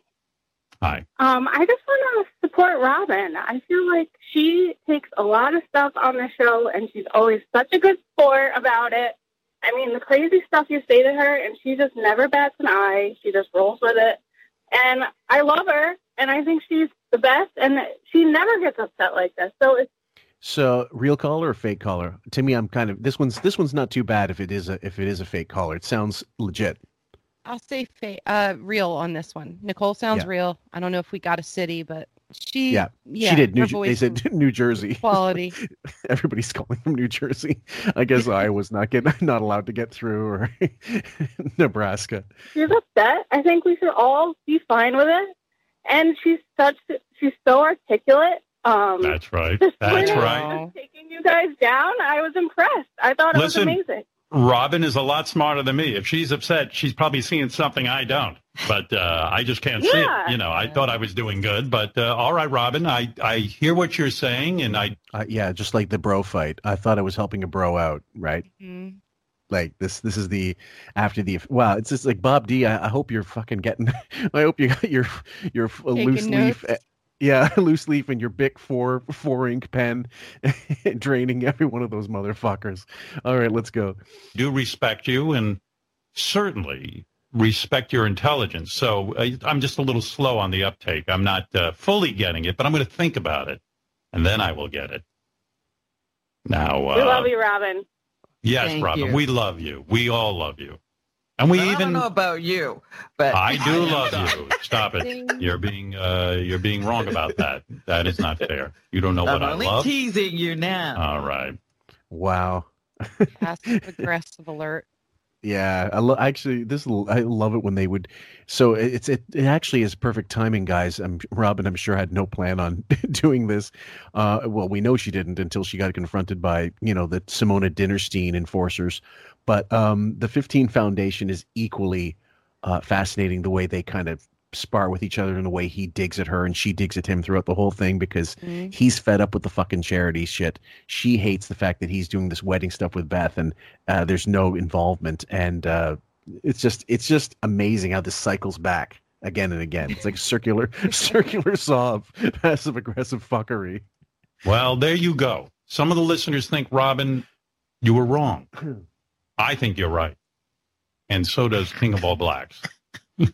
So there you go. And to Simona, wherever you are, I do respect your talent and intelligence. I wish I could play piano like you do. I'm jealous. Maybe that's what's behind it. I'm secretly jealous of Simona Dinnerstein and her awesome talent. It's pure sarcasm dripping out. There's nothing he can convince you of these days. Not when you've been listening the way we have. Okay, so he starts off with, I respect you. Okay, that's a lie. But Right. then he goes, I'm jealous of your talent. So that's a truth. Mhm. But like you said, it's dripping in sarcasm and duty, obligation to apologize officially to Right. Simona. And that's Right, what we're getting at the which very end. which always sounds convincing when you got a gun to your head and you have to apologize for the Selena thing. His reading in Spanish, he was just like Les Nesman saying "Chai Chai Rodriguez." What do I do? I'm just talking to the fucking microphone. Any idiot can do that. Any moron with a microphone can do what I do. That is not true. Well, it's true. Now stop it, No. Robin. You know it's true. You just don't want to say it. Go ahead. No, Let me have it. No. I would never say that. You invented what you do, and nobody else can do it. Oh, fuck off. And now he's making it about him. He's turning it around, self-deprecating to try to make himself the victim. And she tried to do it herself when she said Beth would throw a party once he died. Just go back and listen to the clips, guys. She has to wrap it up all nicey nice to earn her money and earn her keep. But ultimately, she got in what she wanted already. So anything else is just smoothing out the edges. That's right. Just like the King of All Black said, I think you're being offensive. And well, it's just funny. I know you don't mean it, but, it's, Robin. And I was like, dude, fuck off. Okay, you earned your keep, too. I mean, you can't. You're right. You have to wrap everything in a bow for him, no matter what it is. Jesus. All right. Right. Listen. And you make a point. If I'm praising Eddie Van Halen, why not Simone Dinnerstein? She's worked just as hard as Eddie has and gotten to the same level. You make a good point.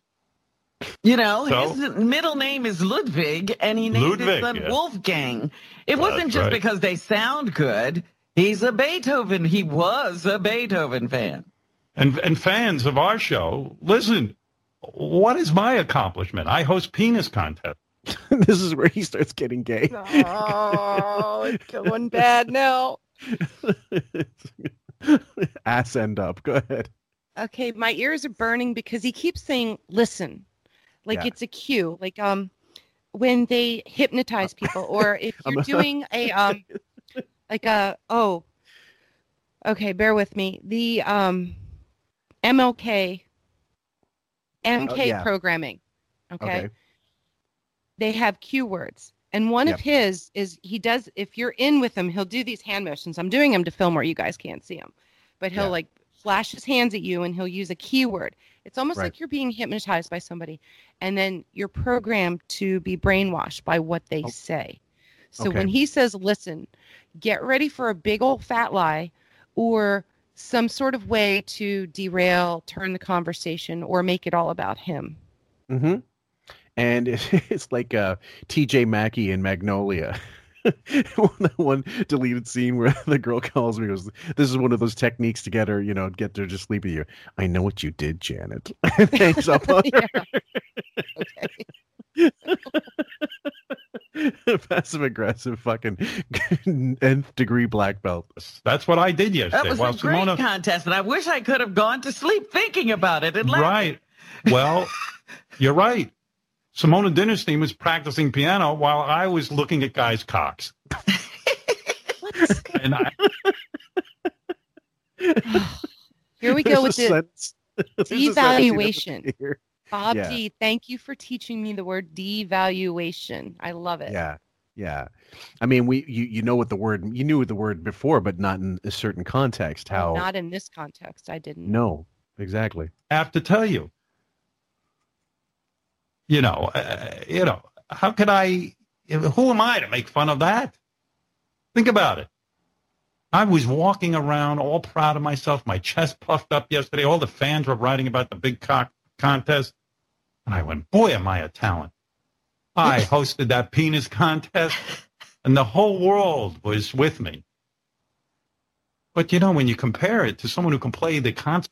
Yeah, it's just breaking it up, guys, to get that 30 seconds and last 30 seconds. But before then, Raven, So where does Wiggy get off being all chest puffed out on how great his show is? Where is this gesture of grandness that he gets from the show? Do you think the staff is writing him after each show to congratulate him on the greatest show ever? I don't know how this goes in terms of NPD. Like, is he in front of a mirror going, you're the greatest running back of all time. You know what I mean? Or is he sent stuff is this is what you're trying to ask? I don't know where he gets it from. Does he have to do it himself? He seems so lazy. It would have to be like he has Twitter. He's got someone deleting tweets or selecting emails to send him that are just completely fake. And there are people like, I can believe Mercy has people on the staff writing fake emails and having different accounts and tell him this and send them to him just to puff him up. Yeah, they turn off the comments on any clips from the show. Yeah. So no one can get in any comments, even if they're off topic. Forget it, unless you're followed back by the show. Just as an aside, guys, in our Facebook group, I posted a video by Patrick Ben Victor, who's got he's got a show, Valuetainment, I think is the website on YouTube, and he's got all these mob interviews that he's done that are fantastic. He's really puts an amazing. I don't generally plug people, but he does such an amazing job on his content, online especially, and he posted a thing about Howard's contract, like the bullshit talk about all the 120 million. This from 3 weeks ago at this point. And I just look, because this is a site about has nothing to do with Howard generally. And you look through the comments, 95% of the comments were negative about Howard. 95, and he has about 2-point-something million followers on YouTube. Wow. Okay. That says it all. That's right. Like, this is a neutral, like, this is a not a topic he deals with, and all of a sudden, but he deals with interviews mostly, like media interviews. He did a great one with Sammy the Bull Gravano, which, guys, I totally recommend, although it kind of repeats Sammy the Bull's first book. But either way, for that to happen gives you a cross-section. This is, okay, is it a crowd that would normally hate Howard? I don't think so. It's all disgruntled people saying he's not worth it, he's sold out, all this crap. So check it out for yourself in the comments. It's really fascinating.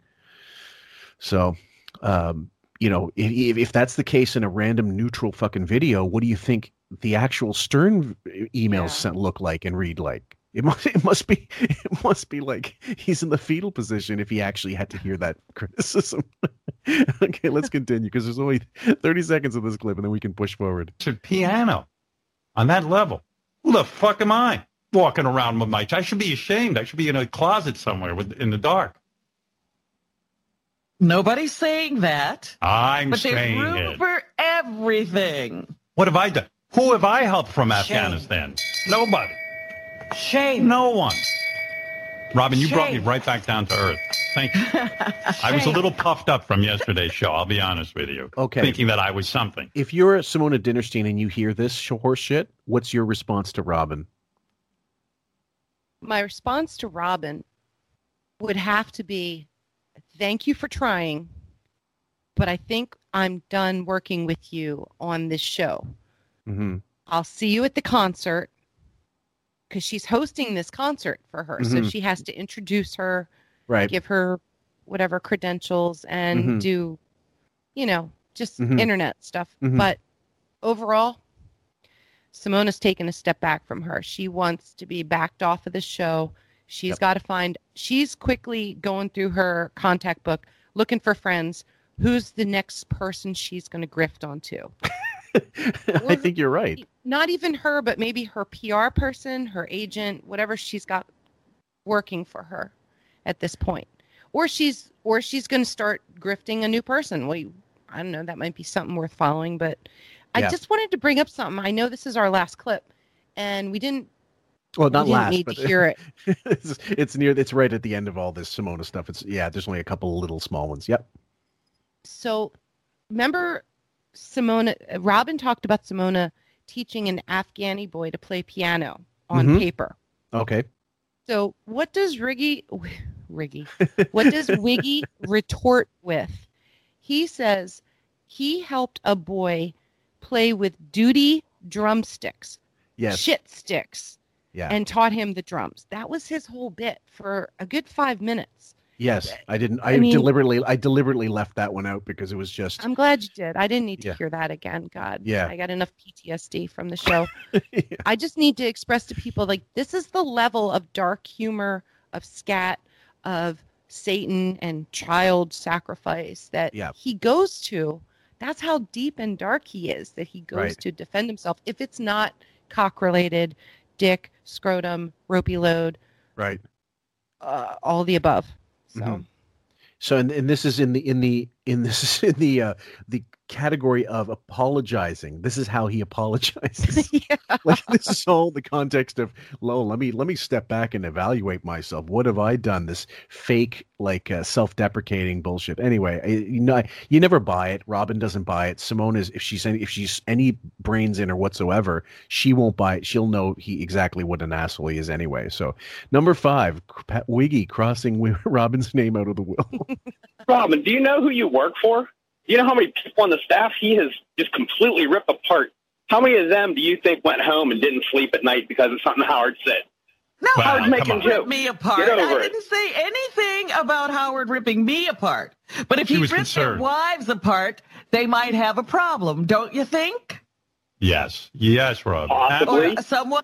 He knows that she's right, and he doesn't care. That's what you're hearing in his voice. He's just, yeah, okay. Mm-hmm. Right. And so what? Next caller. Exactly. Someone else No, that you're not did helping. something to them. I They're know. here to defend themselves. They don't deserve to be brought into it. Jim, go ahead. You're on the air. Hey now, Robin, I think this is more about you communicating to Simona than to Howard. You're telling her, I have your back. You know, they're not going to make fun of you anymore. They're just going to... I'm never talking look, about I got this you. again. You can be sure of that. I'm off this subject. I've got other subjects, not this one. But I'm not talking about Simona. So you can hear him that kind of little there's where the aggression comes in. Oh, you'd better believe it. Fuck this Simona. Fuck her and fuck Robin if she ever tries to fucking crowbar her in my show again. Right. I am done with these two bitches. Yep. Fuck them. Yep. So God damn it, I'm not helping anybody else ever again. I'm taking my ball and going home. Number 6, Robin gives him a last chance to come clean. I hope so. I hope there's no hard feelings. You want to say something to me? Please get it out now. Oh, yeah, I got we plenty can to put say this to to bed. What? I got plenty to say to you. No, yes, I understand. We got it down. Yeah, I think I need to take a break so I can get a hold of President Trump.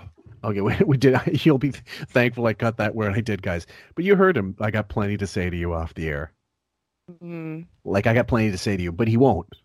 No, never. Yeah. So it's an idle threat.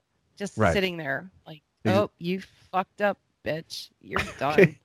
The first one here, the next clip, guys, we're going to take you into, we're still in the 21st. Matthew McConaughey, the interrogation of Matthew McConaughey, a.k.a. Woody Boyd, begins. Hey, Matthew, good to see you. There he is. Let me take a good look at this guy. There's a movie star. Look at that. Hey, how are you? How you doing? I'm relatively good, man. Look at you. Ew. How Getting we excited. looking? It's been look quite a few good. years since we've done this. It's good to be back with you. Okay, so again, these exactly. So the next one is called, guys. Let me get this fully extended because I can't. Okay, saber dance time, boys and girls. Plus, Schopenhauer was completely full of shit. So I'm gonna get my thing clipped just so. And this is gonna be tough because I've got to negotiate around the Skype. Okay, so ready and action.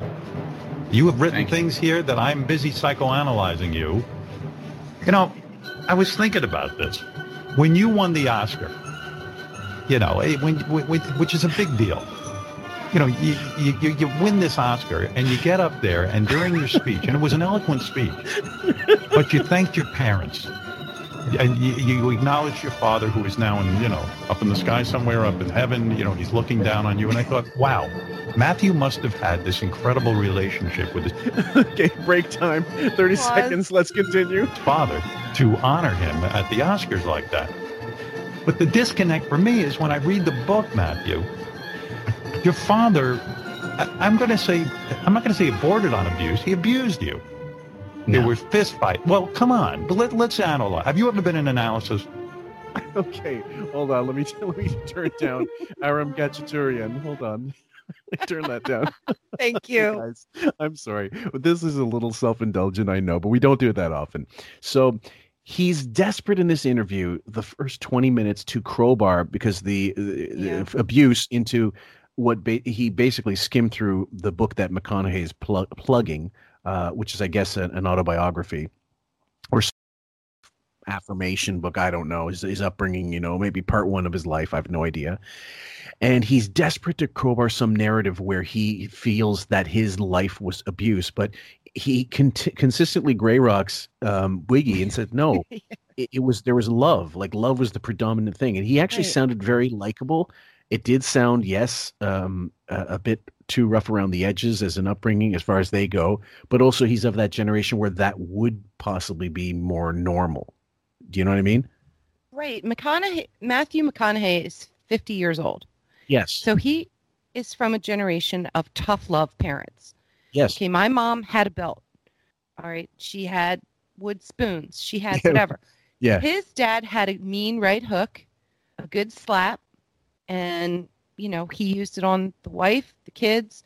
But ultimately, it was to teach them rules of respect, love, some real high vibration basics. It's just the way he went about it was rough around the edges, like you said. Yeah. Right. Matthew McConaughey comes off very likable. It's the material that Wiggy chose to interview him with.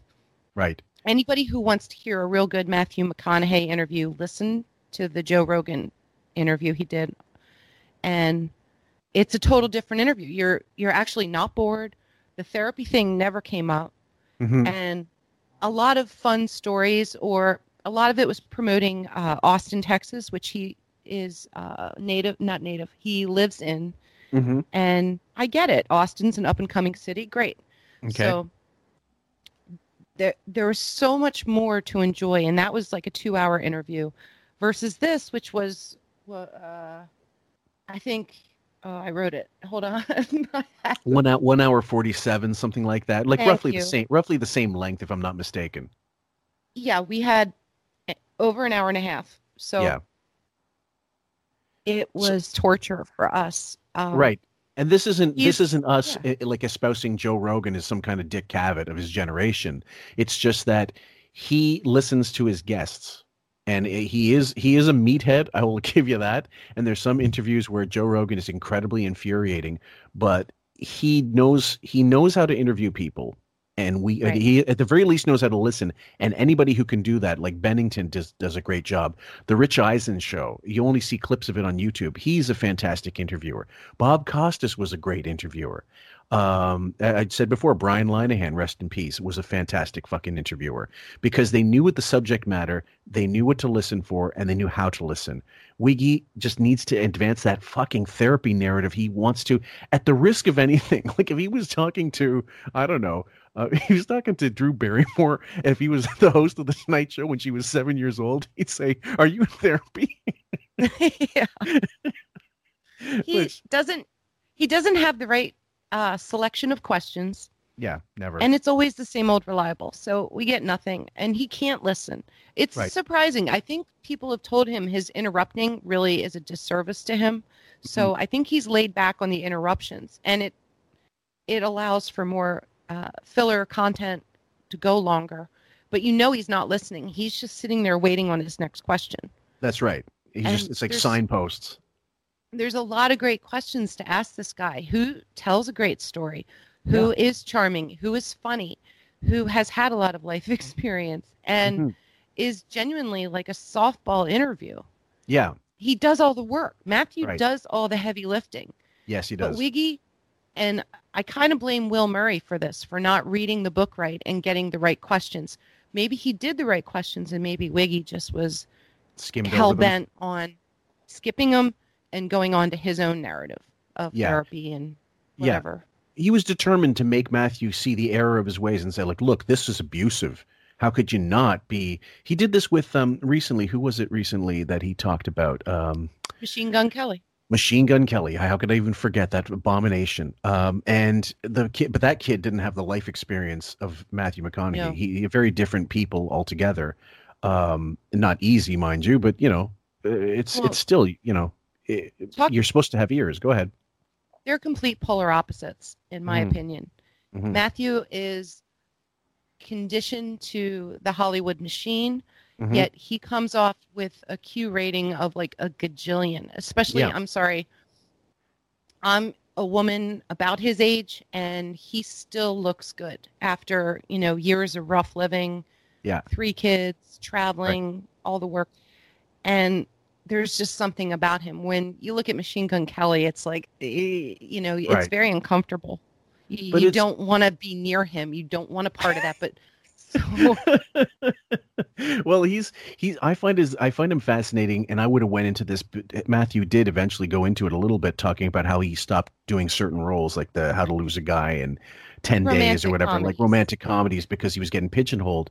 Wiggy's interview focused on like 3 of his 50 movies that he's done, and most of it was about tell A me Time about to it. Kill. A Time to Kill was what, 96?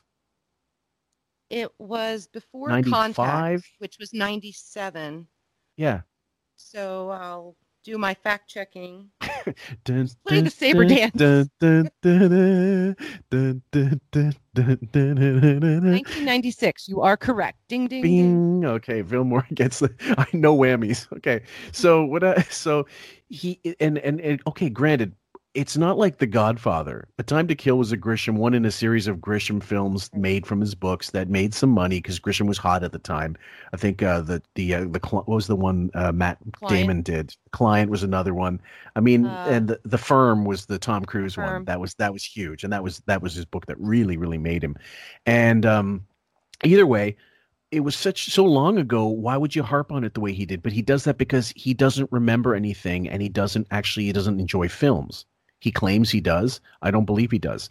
And we'll see later what he focuses on with The Wolf of Wall Street is actually quite telling. But either way, let's continue with this one. No. I think you need it. Well, look, hey, I've made it 50 years to where I am right now. Maybe I need it. Maybe everybody needs it.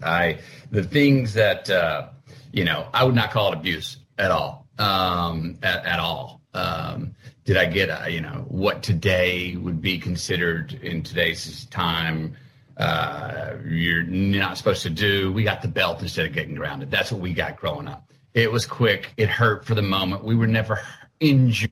Okay, so I hate to cut it up like that, guys, but it's necessary, as you know. Right. I got the wooden spoon. I got slapped with a belt, not in our house, but loads of wooden spoons.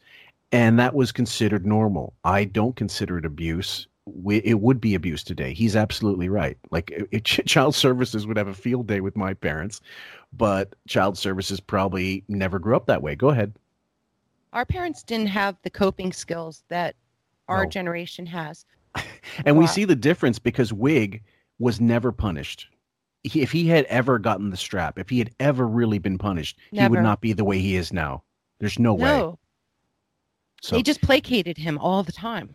Absolutely. Yep. Did it hurt? Did we cry? Sure. But the main thing is, why did we get in trouble?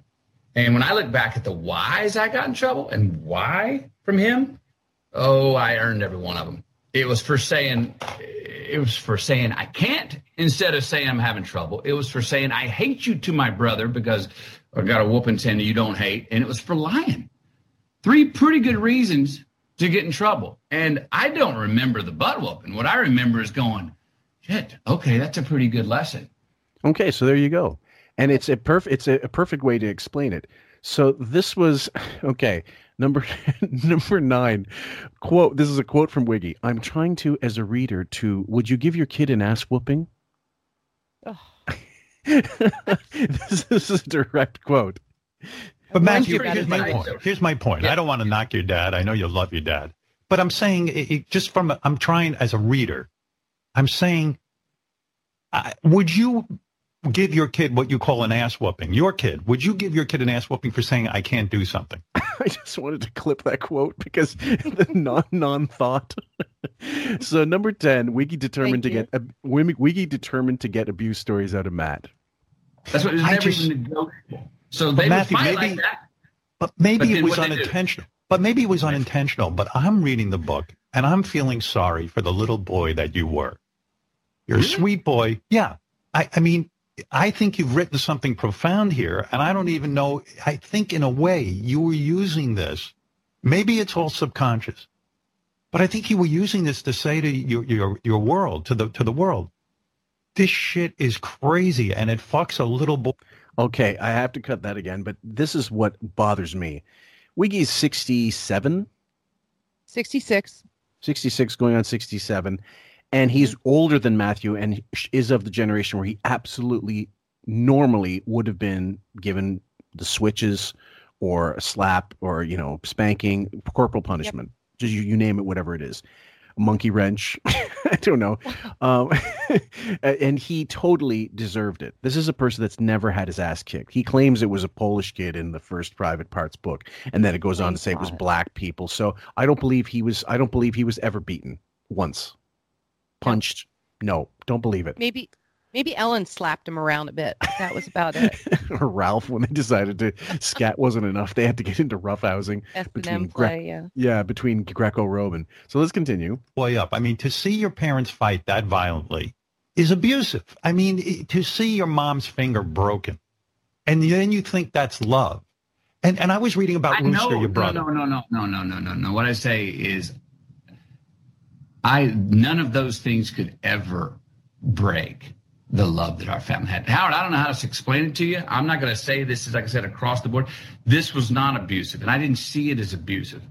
And this is the other thing. Wiggy is equating his parents fighting with each other as abusive. It's not abusive. It may be traumatic as a memory, but it's not abuse. Abuse is direct. It's one-on-one, whether it's mental or physical or emotional. That abuse is not to be confused with, traumatized from experiences you've seen. Go ahead. Well, just listening to Matthew talk about his parents, they were passionate and they were loving. Yes. And even till the day his dad died, they were making love. They were going all out. Yeah. That sounds like a great love story to me. Mm-hmm. But Wiggy didn't have that. No. Ben and Ray had a very formal business type relationship with their marriage. Very simple. And so Wiggy doesn't recognize love and passion. Mm-hmm. He didn't witness it in his early life. Not his fault. He has zero chance of ever reproducing passion and true love. Mm-hmm. But people like Matthew McConaughey and his parents who are the people that are gifted that way. Mm-hmm. Now, yeah, the memories could be traumatic, but they can also be a teaching moment too to other people. And that's why he wrote this book, was like a memoir of the good, the bad, and the ugly, and what made him get through the hard times, or what were the good times that kept him afloat. Mm-hmm. What was it like? He used the good times to remember how to get back on track when it wasn't good. Mm-hmm. It was an interesting take. He wrote it before COVID, and it took 6 to 9 months to edit it down and get it out. So here he is. He's doing a book tour. There you go. And if you want another counterpoint, a counterbalance, I think not counterbalance, it's just something similar in the vein of this what this book sounds like. I don't generally follow him anymore, AJ Benza, because his politics got really annoying, and his Patreon was really about reading CDAN and just getting paid for it. That's fine. But I was looking more for the deep dives, the old Hollywood stuff that he used to do on Mysteries and Scandals. I loved him with that. I love that show, actually. But he wrote a book called 74 and Sunny, which was about his father and his upbringing and his coming of age story of his cousin who was gay, and very much like Bowie's, except it was designed to be a movie. And I sent it to a couple people I knew who were in the business, and I said, this would make a brilliant film. And it really would be like one of those Oscar type films if you got the right people involved. And they all said, yes, it's tough to get financing for films these days, even for indie films. And they said, but you're right, it is an absolutely great book. It's a really good script. So give him credit to that. And it's definitely worth reading, guys. Even if you don't follow him or you think he's a douchebag, I would check that book out. Yeah. A lot of garbage to sift through out there. It's hard to find good quality these days. There's so much. Way more chaff amongst the wheat than there used to be, especially music. So some guy on the Synthwave Facebook, just as an aside, was saying, how do you get an audience on Spotify? Like these days, dude, people have to sift through more crap than ever to get to the good stuff. So go to AllMusic and check out your suggestions and have fun with it. All right. Do I have in the book enough stories of the times when actually our family was incredibly loving and affectionate? Maybe not as many for the reasons I just said. I love telling the violent discipline stories because they were the times where the love looked like it would be tested, but it never had a chance against the love. It was not abusive. I was not scarred. All right. We had a lot of I love you, but I don't like you right now in our house. We never questioned whether we were loved. Like I said, I want to run away from home. My parents beat me to my room to pack my bags. Okay, so I mean, loads of people have these stories. It's not unique to Matthew. I'm not trying to denigrate it. So I don't want to play the rest of that clip because we got so many more to get through. All right, but let's go through number 11. Matthew laughs off Sigmund Freud. So you have no anger toward your parents about, when I read about you, 10 years old, you put a little Cracker Jack tattoo on your body, and you got an ass whooping so bad that your buttocks bled. And I feel you should be angry about that. And I'm afraid that as an adult, it might have even affected your ability to parent and stuff because you've had such a bad example. And you laugh at that, but I'm telling you. So Matthew's laughing. And if you were really any kind of moral psychologist, why wouldn't you have told Wiggy a long time ago, look, grow the fuck up? Yeah. And just cut the shit.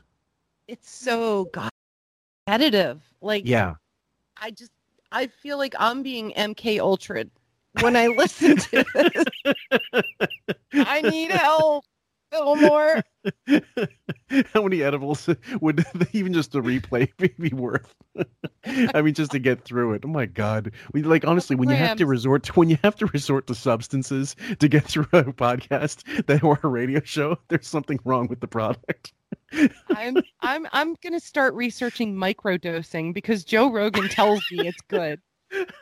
Well, I'm thinking, does quite frankly work better if you're on mescaline? I don't know. Someone tell me, do the experiment.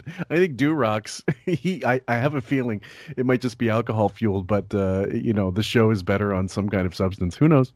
Anyway, let's get everybody needs something to get through the day. It's fine. Yes, and in COVID 2020, I get it. The right amount. Right. Controlled chaos, guys. Oh my goodness! Why am I funny? Why is this funny? You're funny. I love your psychoanalysis. Try to take this down to the most dramatic and great use. My butt I didn't actually bleed. That actually was a friend of mine's dad. Who gave me a whooping on the side of the road, and his son because we put the Cracker Jack tattoos on. Who are you? Come here. Can I give you a hug? He wants to give him a hug. He wants to give him a hug. He wants to suck his dick. Is why he wants to give him a hug. It's not because of any trauma.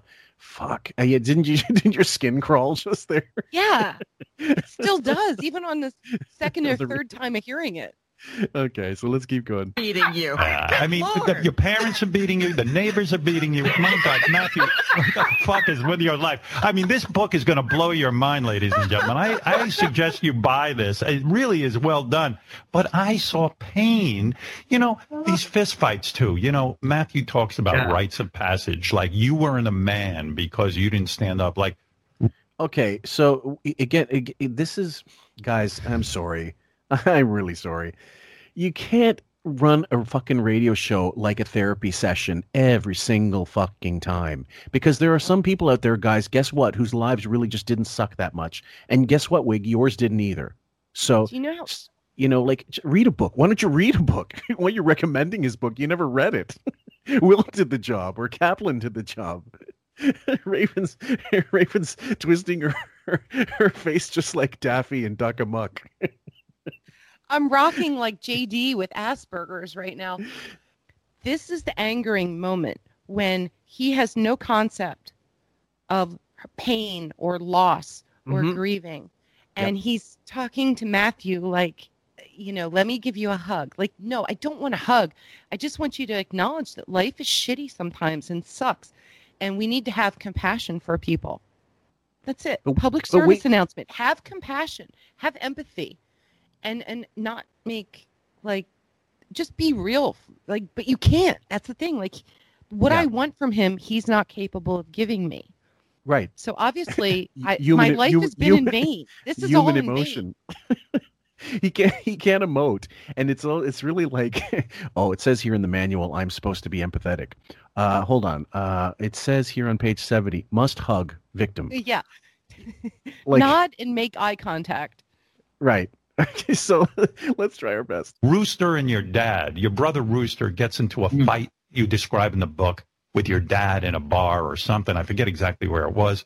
And Rooster, after a 4-minute fight, or he knocks your father out for 4 minutes, knocks him down on the floor, knocks him out, and your father gets up after 4 minutes of being unconscious, and he says to Rooster, that's my boy.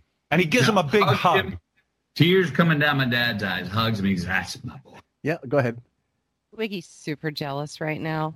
I think They're so. Fighting. They're loving. There's he passion. wanted all that. He wants to go to a bar and get in a fight with MGK, with Machine Gun Kelly. Right. You know, because that means guys want to fuck you if they're fighting with you, apparently. So he's lathering. They want to himself up. blow you if they're fighting you. So he wants to fight. He wants to blow. He wants to fuck Matthew and his father. Oh, God, yeah. Okay. That's my boy. It's crazy. Beautiful. Matthew, that's crazy. Yes, absolutely crazy, but beautiful. Okay. So number 12 is called Wig Would Have Been an Attentive Father If Ashley, Deborah, and Emily Had Been A-list. You know, it is a wild life you have led. It's the exact. I have lived with fears, and I don't leave my house. I'm talking. Forget about COVID. I don't leave my house when it's nice outside and there's no diseases. I mean, you have seen every fucking crazy thing in the world. It's amazing. It didn't drive you crazy. It's amazing. So what was the result of being a reclusive asshole? How did that help him in the end? How has that helped him? It hasn't. None. He's been able to avoid every fear he has. He's been able to be more of an asshole with free pass, and no one's telling him anything. He's just not getting the marbles he wants for his contract. I don't mean to make light of it, guys, but I have a feeling that when Ben Stern actually dies, Wiggy's going to be so angry. He's going to be crying because he took away a victim. He took away a target of his anger by dying. It will not be about sadness because he's gone. It will actually be because he won't be able to deal with something being taken out of his life that he didn't himself push away. Even in death, he's going to mock his father. Yes. He's going to deride him so bad into the point where it's going to be like, oh, his dad was a dick. If anybody didn't know any better or listen to us or follow the history of Howard Stern and how Ben did tons of things for Howard. And tried, absolutely. None of them took, or none of them really produced any real talent other than this whole radio thing, which he was born into. Dad was a recording engineer. So what do you expect? I mean, that's all he had access to. Correct. So this next one is called The Wigged Automaton Google's Sadness. Why do I feel sad by that story? You tell me. I feel sad that a father says, you're my son if you punch me in the face. You're my son if you're called, it's such a harsh way to be brought up. I felt bad. I don't know. I feel sad. That's okay. I mean, look, I don't. He's almost making Matthew feel sorry for him. Matthew's like, no, it's okay, buddy. It's all right. Don't worry. It's like you're the one bleeding, but I'm crying. Yeah. Comfort me because you hug got me. punched. I need a hug. Number 14, abused children equals great ad libs about jerking off. I think you speak about these things because you want the world to know that you were abused. That's my theory, and it worked on me. I had such compassion. I think you're one of the best actors I've ever seen. You talk about your fucking, shit. I mean, I could go into it. Your soliloquy in A Time to Kill when you're defending a black man who has killed a white man. That speech, unfucking believable. This is what he remembers: a black man against the white man. He doesn't remember the characters. He doesn't remember, I bet you $10 before this fucking interview, he went on YouTube and looked up a scene and saw it and never saw the movie in its context. Never. No, don't believe it. It could be as simple as Will or Jason telling him about the movie. Yep. And writing it down for him, and then him trying to emote while reading said script, Your Honor. Commander Data. In that Leonardo DiCaprio movie with DiCaprio. You steal the whole Wolf fucking of Wall movie. Street. Yeah, Wolf of Wall Street. That one scene where you teach Leonardo DiCaprio about... It's also great when your guest has to correct you on the name of the movie you just mispronounced. Or the actor. It's a handsome actor. Yeah, Scorsese film, and you can't remember. Jerking off twice a day. I've So never fun. fucking seen better. It's the fucking best scene ever. Thank you. Thank you. Hey, by the way, on that scene, I don't know the truth about this. Is that a scripted thing, or was that coming right off the top of your head about how, in this racket, you have to jerk off twice a day to relieve your stress if you're going to work on Wall Street? This is the part he remembers of the movie, not the one about, Not about Time to Kill. No. This is about Wolf of Wall Street and jerking off. Right. Not about doing coke off of Margot Robbie's ass. Right. Right? Like everybody else. Okay, so number 15. Howard can't remember his kids, but he remembers jerking off. When you turn to him and you say, how often do you jerk off? And he goes, I don't know, 3-4 times a week. He goes, rookie number. Matthew goes, rookie numbers. You need to jerk off twice a day. I mean, I don't remember dialogue from movies, but that I do. That is a fucking brilliant performance. Bravo. Would you call that brilliant, really? Funny, maybe, but brilliant? I'll say 100% projection alert, Yes. because all Wiggy does is masturbate. What do you think a narcissist is going to do with themselves all the time? They're going to jerk off to themselves. Yeah, self-love. How good they are. They listen to their show and jerk off, or watch an old video of themselves, or webcam rando boys who are semi-legal on the internet. But I digress. Okay, this next clip is called... Oh, sorry, go ahead. No, he's projecting onto Matthew a lot of his fantasies. Yeah, I believe so. Next one is called Greatest Aphrodisiac for Bingo, folks. And by scary, I mean, there's no greater aphrodisiac, no greater drug than fame in Hollywood and being wanted on a set and getting $14.5 million. I mean, that is the greatest turn on, to be that successful. Did your agent turn to you and go, listen, you are fucking insane, and you need to go talk to someone? This is with regards to the going out of the rom-com thing and trying to get new parts for himself, which was actually a good discussion. Well, not a good discussion. He was amazing talking about it. It was fascinating to hear Matthew talk about it a little bit. I enjoy him talking. It's just the questions with aphrodisiac, like that is such a hit.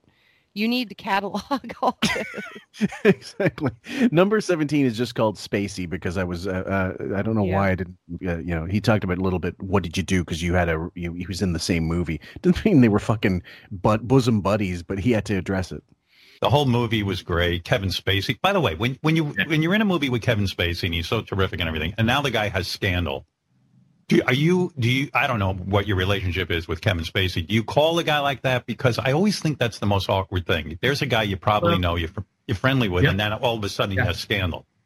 Well, Kevin Spacey and I did not remain like great close friends. When we saw each other at any event, we always looked forward to seeing each other and always had some great conversations.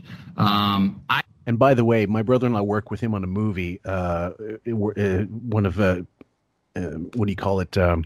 Kevin Spacey's movies, and this was a long time ago, and he said he couldn't have been nicer. He was the nicest person to the crew. He was I'm not trying to make light of anything that he has been accused of. In fact, I can't really watch him because of since the news came out about him, and certainly Bryan Singer, I've written him off in his fucking movies. But just from a anecdotal perspective, he gets a lot of. Depending who you talk to, he's either the nicest guy or a fucking molester. Go ahead. Well, he's a sociopath, so he has two sides. He has a Jekyll and a Hyde. Right. And whatever's going to get him the farthest is what's going to shine through. Yeah, the charming side. He's a shapeshifter, for Christ's sake. Yeah. Notice Wiggy drops articles here. Has scandal. It's not has scandal, motherfucker. It's has a scandal. Yeah. Or has scandals. It's not has scandal. Stop saying it. You said it twice. It's driving me nuts. He have good time. I did reach out and he and I had a wonderful conversation since those allegations came out on him. You know, just as some sport, just to check in and see how he's doing. We had a great conversation. I did reach out to him. Yeah, that's always so awkward. I know some people who have been in scandals, and you're like, do I call them? Do I leave them alone? What do I do here? I mean, it's so weird. Okay, there's nothing weird. There's nothing weird about it. Okay, when the allegations about Woody Allen first came out, there was tons of people who kind of did the. I'll give you the analogy. At the Oscars, there was a Lifetime Achievement Award for Elia Kazan, who named people from the blacklist days. He outed communists when it was detrimental. And so, but this guy directed On the Waterfront, Viva Zapata. He was a brilliant fucking director. And some people applauded, and some people stood up, and some people sat down and didn't applaud. And it was made like anybody who sat down and didn't applaud was their way of silently protesting. Okay. Now, when it comes to these fucking, when Woody Allen had his thing happen, loads of people would not work with him anymore, but didn't go against him. Was it for self-preservation, or was it, this is how I'm going to deal with it? Because what's the point of the controversy? He's already getting fucked. So that will happen to him. Karma will happen to him, maybe. So in this case, Wiggy, he's got pictures of him with Matt Lauer, pictures of him with Harvey Weinstein. And these are people he would normally have star-fucked regularly. Yes, he would have had his chest all puffed out like a peacock. Yeah. And now, what does a narcissist do when your friends get in trouble? Right. You run for Z Hills.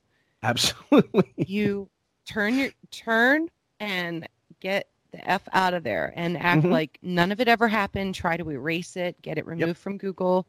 Yep. And, start looking for bigger, brighter friends like Machine Gun Kelly, Post Malone. There's a clip I'm going to skip called Movie Set Family Question, which is all about, he said the same thing about Machine Gun Kelly. I'm not going to bother. Do you fall in love with your coworkers? Blah, blah, blah. Exactly. Number 19 is Oscar Projection. It's a short clip, but I thought it was funny because it's exactly what Wig would do. There can't be a greater high than on Oscar night when you look into fucking Christian Bale's eyes and Leonardo DiCaprio and you go, you two fuckers, I just beat you. I mean, what is a bigger high than that? Okay, so it's a longer clip, but I'm not going to bother with the rest because he laughs it off. And good taste of where his mind is. Yeah. And this next clip is called Wiggy's Therapy Two-Step Away from the Truth. It was tough for 8 years, but we went through it, and we're on the other side of it. It's good. Yeah, that's when I read that part, I was like... This is in context to his mother being estranged from him from about 8 years, for about 8 years, because she was doing like home reviews of his home or something like that, and he thought it was a betrayal of trust, pretty much. Go ahead. No, she did a special on hard copy. He talks about it in the interview. Yeah. And he called her while she was watching it, and she still denied it. Like, he could hear the TV in the background. But, yeah, she gave up all kinds of stupid dirt on him. Took him 8 years. He forgave her. Now they're back and happy together. Right, but that's not enough for Wig. I kind of like, oh, man, that's the fame thing that really is startling. Do you think she was jealous in some ways? You got famous, so what happened? Did you change more? Did people around you change more? I went into therapy. I was going to say this to you because there's a certain part of you that I recognize because I have it in myself. Okay. I have to cut that up anyway because it's a long clip. Raven's like, I win. Because you asked me, you told me I got to pull this clip. And I after having heard it, we all know why. He completely failed to answer the question. He sidestepped it completely. Went into therapy. That was no different than going to a restaurant, and I must be hungry subconsciously because I keep giving food analogies. Going to a restaurant, and the guy going, "Listen, would you like something else to drink?" And he goes, "Yeah, I'd love to know the time." There's a disconnect between the question you're being asked and not wanting. You could tell in that moment, he's like, yeah, I did change. Yeah, I did become an asshole, but I can't verbalize that. Nope. Yeah. Nope, not at all. And I love that Matthew turned the question around on him, but I knew we were never going to get an answer. I just started typing all my answer. Right. I mean, the one time we got an answer out of him that was directly related to like finance or something was Wendy Williams. She asked him years ago in that infamous interview, which do you prefer, the fame or the money? He goes, oh, the money. Yeah. Which is not true. He actually wants both, but mostly he wants the money. Yeah. That's a loaded question. Let's just Yeah. keep going. Yeah. And when I first walked into a psychiatrist's office, I would sit there and tell him stories and laugh at them about my life growing up. And he turned to me stone-faced for the first time and said, I don't see anything funny in this. I hear a lot of sadness. And I was like, oh, this guy's crazy. So he's admitting he used to do shtick, and we've got clips of him saying this over the years. He put on an act for the fucking psychiatrist. He performed for him. And then, yeah, go ahead. He bored the shit out of the psychiatrist. I think so too. Right. There was no Jackie there to laugh at his stupid stories. So, it wasn't funny. You didn't even give him anything good to dig into his life. It was just boring and sad. And he just looked at him and was like, okay, just keep talking. And exactly. A living talking about this shit and being funny about it. And then as I went in, I've been going for years, all of a sudden I could see the seriousness of it. So yeah, I had to change in order to open my eyes, and that's why I'm so fascinated by your book. Those stories about your mother are very telling to me. Having the strength to cut your mother off for 8 years, that's to me braver than getting into the lion cage. Honest to God. Oh, fucking Lord. This next clip is called "You Were About to Enter Another World, Another Dimension in Which Pelicans Fuck Horses and Die." And it's in relation to the context is Matthew's father came and went at the same time. He fucked his mother and died having sex. He had a heart attack, obviously. That's a sweet story. Did your mother talk to you about that? Was he inside of her and drop dead, or did he pull out and then drop dead? I'm curious. I never. I cringed hard when I heard this. His sweet story just became completely creepy and disgusting.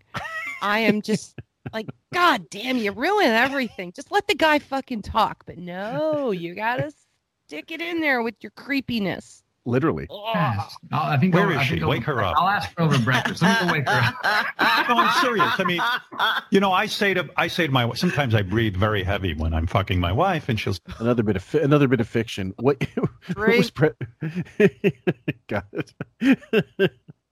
Bob D, are you still awake? Yeah, please, we need your advice. Say to me, Jesus Christ, I think you're having a heart attack. I said, honey, there is no better way for me to go out than fucking you, because I love fucking my wife, even after knowing her 20-something years. I just love it. There's something about that woman. Okay, this is way too much. I'm sorry, I keep interrupting. No. Go ahead, please. No. Just substitute Beth for Ralph, so he gets winded when he's fucking Ralph, not Beef. Well, he doesn't have any fucking muscle on him, so those strawberries, not enough energy. Man, and I understand where your old man was coming from, and I'd be happy, I'd be honored to fuck my wife and die. And the old man, what a way to go! Did it. What a way to go! He would. What a libido! He would be angry because he would much prefer to fuck someone and they die, so he could still be around. Oh my God! I'm thinking of the interview with Joe Rogan again, right? So Matthew McConaughey, when he lost weight to be in Dallas Buyers Club, he lost 50 pounds and he went from 185 to 135. Right. So he said his joints gave out. He just got winded. He didn't have the ability to do physical activity. He couldn't exercise. Of course. The guy was on 600 calories a day. Yeah. So isn't that and he said even when he quit eating, his body would keep losing weight because that's what the body was trained to do. That's correct. And it really took a while to level out and get his metabolism right. Yep. Before he killed himself, his body was eating himself. It's great. Like I said, if you can bear Matthew McConaughey high on himself for a good 2 hours, go watch it. It's a really much more interesting interview than this ever could be. And that's it. Last clip is called Projection Alert. Wiggy says he doesn't know if he could trust good actors not to be fake to him. Yeah, what the fuck, man? That's acting. That's acting. If I was friends with you, I don't know if I could trust you because you're such a good actor. Maybe you'd be fake with me. No, do we ever get to really know the person when we're friends with an actor? Because you're, in a sense, so good at the deception of being other people. Okay, and like that was all I needed to get from that. It's about like another 20 seconds, but we don't need more than that. Isn't that so fucking telling? It really is. It's a huge fear, and yet it's one he propagates himself with the projection of always being something he's not. Yeah. In Hampton circles, in LA, business meetings, whatever. Right. On the air. He even said he is doing acting 98% of the time, and then there's like 2% of him that's real. Well, the only this is the thing, guys. We've run our limit into as much as we can record tonight. There's a little more to do, but it is only the 28th of October that I have clipped. It was all about gray rocking, and because it's so vast, we will not be able to do it. But in that section is a thing about his gay quantifying and his mysterious friends that he has that, went from bi to this, and it was all about Ralph. And it's nonsense when you hear it, but when you do hear it, there's at one point he's like, yeah, there's loads of people I know that lived the one way for a long time and then decided, well, I'm going to be with this way instead. It all sounded very much about what he is about to do, which is to come out as bi or come out as gay when, to get, I don't know, attention or to, I don't know, for some strange reason. I have a feeling if he's not renewed and he has no gig, he's going to still need attention. So this is one way to get it. Yeah, I'm pretty sure you're on the right track. I agree with you on this, and he's so predictable. It's sad how many things that we've seen coming, and then they just roll out right in front of us. So yep. Guys, I want to thank you so much for tuning into Quite Frankly. You can check us out on a number of podcast apps, Podbean most prominently, but Pocket Cast, Google Podcasts now, Player FM, TuneIn, YouTube, of course. Please subscribe to our channel. We just hit 1,000 subs. I'm really happy about that. And that's all organic. I don't have 20 accounts that I've just created for that purpose. And the other thing is, guys, we really do want that gray rocking segment with Ronnie, but we're going to have to make a whole separate episode for it. And maybe with the gay stuff, we'll just do another breakdown, maybe even next week, because it is really something. We can do that. It's something to listen to. But you were right. Vast amount of gray rocking all that week. Hours. Like, yes. I want to say 75% of 3 shows. Yeah. So 9 hours times 0.75. Someone do the math out there. Yeah. But it's just, wow. Yeah. The gay stuff falls right into it. So yeah. It's a good double subject that just, like, we could take it 2 to 3 hours. I hope to keep it really like hour and a half, because no one should have to go through what we did. No, and actually, I was going to ask you right off the bat. I was going to ask you, you have to figure that, like as I do, that Stephanie sat Ronnie down and said, "These guys are all cunts. These people that you work for, and we're going to do this, and you have the rest of your life to worry about, and life is too short, especially now, to worry about what these assholes think and about." So that the 28th, especially the most recent, this Wednesday, I was amazed. Because Ronnie's been like that before. He's been obstinate, but usually when he's been wrong, usually when he's done something wrong, he goes, yeah, okay, whatever, because he's waiting for the abuse to stop. This was very different. Right. He just stayed calm, held his ground, and it was good to see, but it was painful because it took forever to get through, and they were relentless. Yeah. And I think I even did the numbers, and I called it a gangbang in the live thread, because it was anywhere from like 8 or 9 people to 1 Ronnie. Yep. Or on the most with callers, I got up to 17 to 18 people to Ronnie. So it was 18 people against Ronnie, whether they were real or fake. I mean, I didn't get into all that, but that was what he was up against, and he didn't lose his cool once. So good for Ronnie.